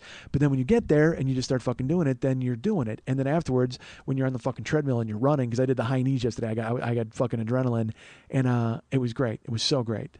So I was very excited. But I will tell you, it's weird working out, and here's why. I got waxed. I went back to get waxed again, like 2 weeks. I did it before Cleveland. I did it like the Monday before I went to Cleveland, because you never know. If Travolta shows up and goes, "Hey, let's go out for hand jobs," I want to be clean and looking good. So I got waxed the Monday before I went to, and I saw Renee. And this is actually pretty funny. Well, all right, I'll tell you this first. I went to get waxed with Renee, and he's like, "Oh, it's nice to see you again." Then he remembered me after I got there. He didn't remember me on the phone, and he's waxing me, and he's got his face in my balls, and he's going to work, and I said to him, I go, I talked about you on my show. And he goes, what? And I said, yeah, I actually did an impression of you, and I talked about you, and I told people about because I thought that was the whole point, was there was a vote, and they voted for me to see a guy, remember? And I told you all that. And he goes, oh, yes, I remember that. He goes, I want to hear that show. I'm like, what do you mean? He goes, I have to hear that show. Were you mean to me? Did you say a mean thing? And I go, no. I go, you're the hero of the fucking show, because you're funny. And he's like, I have to hear it. And I go, the thing is, it's down. It's usually on iTunes. And I go, it was a while ago. He's like, oh, but I really want to hear it. And I said, I don't know what that accent is, by the way. I guess it's sort of Renee. And I said, well, I mean, I guess I could email you the episode. And he's like, oh, you have to. I will give you my email. I said, but then you got to download it. It's like big. It's almost like 3 hours. Because I also told him, I go, when I left you last time, I went down to Revolver to use the bathroom, and a guy chased me into the bathroom and basically pinned me. And he goes, that's hilarious. He goes, did you not tell him you were straight? And I go, it doesn't matter. They don't care. You're in the bathroom in a gay bar. They just fucking follow you down there. That's what they do. It's like Travolta. The guy was lumbering around with his erect penis going side to side. What the fuck do I say? He wasn't famous enough to jerk off, so I hid in the fucking stall. And Renee's like, that's hilarious. I can't believe that happened to you. You should have come back upstairs. I go, I was already trapped in the bathroom. He's like, you have to send me that episode. So I got his email. After I left, I paid. I got his email address, so I have to send him. I haven't sent it to him yet. I'm going to send it to him today. Because I forgot I went out of town. But yeah, I'm going to send him the fucking episode and see what he says. But the point is, I got waxed. And so now I have to wear, like, underneath when I work out, I wear my knee pads, but then I wear Under Armour bicycle pants, which is fine because I need them on. I wear. Here's the layers, folks. You were very concerned about what I wear to my workout. I understand that. So I have a shoe and a sock, and then I have the knee pads, these monster bionic fucking awesome knee pads, and then I have these bike pants, and then shorts over those, and then I have an Under Armour like a long sleeve wiki top, and then a shitty shirt over that. So that's what I work out in. But the thing is, and normally it's a perfect workout outfit. It's a Superman workout outfit. I can do whatever the fuck you need me to do in that outfit. However, because I become waxed. I don't know if I become waxed. I was waxed. Folks, I become wax. It's like you become Wrath, Agent Kulian. Open the box and become Wax. Oh, what's in the box? Why doesn't it have hair? So I become Wax, and I throw on these bike pants, and they're slidey. They're slidey anyway. That's one of the cool things about them. Is it's like your fucking cock looks great, and then your hand slides all over them. It's like hey, who's this new guy? Hey, Mr. Travolta, I like your new pants. So I put them on and I go to work out, and it's fine. I wear them and I get to the gym, but then I start doing things working out wise, and I realize that they're not adhering to my body the way bicycle pants should, because everything underneath them is gone. I mean, I've had everything removed except for, of course, my cock, and that's no help during a workout. He's pissed off I'm there. But there's no traction for these pants to grab onto. So he has me doing stuff like running and doing lateral shifts and then jumping up and down. And the jumps are the worst, because then I do jumps, and then my shorts are like sliding, because my shorts used to slide off the bike pants, but I didn't care because I was getting into shape, and I was like, oh, well, I show a little ass. Who cares? Everybody likes it. But now the bike pants themselves are sliding off. So it looks like a fat guy is just shedding his dolphin skin right there in the middle of the fucking gym. It's terrible. I'm jumping up and down and it's sliding off. And it was, what was cool was Richard was like, he thought it was great. He's like, oh, Big Mike, look at that. He goes, you're already losing weight. My Big Mike, your clothes are falling off. And I go, nah, dude, it's like I purposely wear these giant clothes, and there's just, and he goes, well, no, man, it looks like those clothes don't fit you anymore. You must be losing weight. I go, no, really, trust me, you don't want to know. You don't want to know, because there's no traction. That's the thing, is there's no traction for my fucking slidey pants to hang on to, so they're slipping off. And then also, if they slide off, then everybody in the gym is like, fat, waxed guy, oh my God. It's like, that's got to be a tragedy on the level of call the cops, right? Don't you think? I'm worried about guys with open wounds in the hot tub, but then I immediately flashed waxed bag at everybody, and like the whole situation changes. So I'm like, look, you don't trust me. You don't want to know. And he goes, well, what is it? Why don't they fit? And I go, trust me, you don't want to know, because that's not a conversation. I'm embarrassed having that conversation with you people. I certainly don't want to have it with Richard, my hero, the love of my life. I don't want to drop that in his lap. Hey, well, the thing was, Monday I got waxed, and now these are sliding off, and eventually you're going to see that I don't have what? There's no what?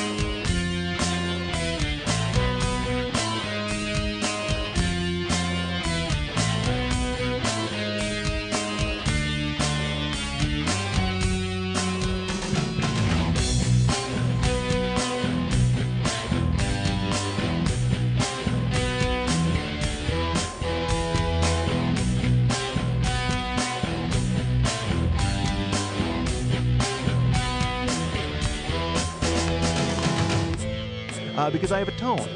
Because you know why? Because I talk quickly and I don't fucking think. That's why. I think that's what it means when you have a tone. Is you don't fucking bother to care what comes flying out of your goddamn mouth. I try to grow the show and I want people to get on board, and they're like, I listen to it and you talk too fast. Really, I talk too fast. How the hell else am I supposed to cram all of this into a small 3-hour window? Dude, there's no script. I just go over this shit on the fly. It makes me laugh. If it doesn't make you laugh, turn the fucking station. And by turn the station, I mean turn the wheel of your car right into a guardrail. Jesus fuck.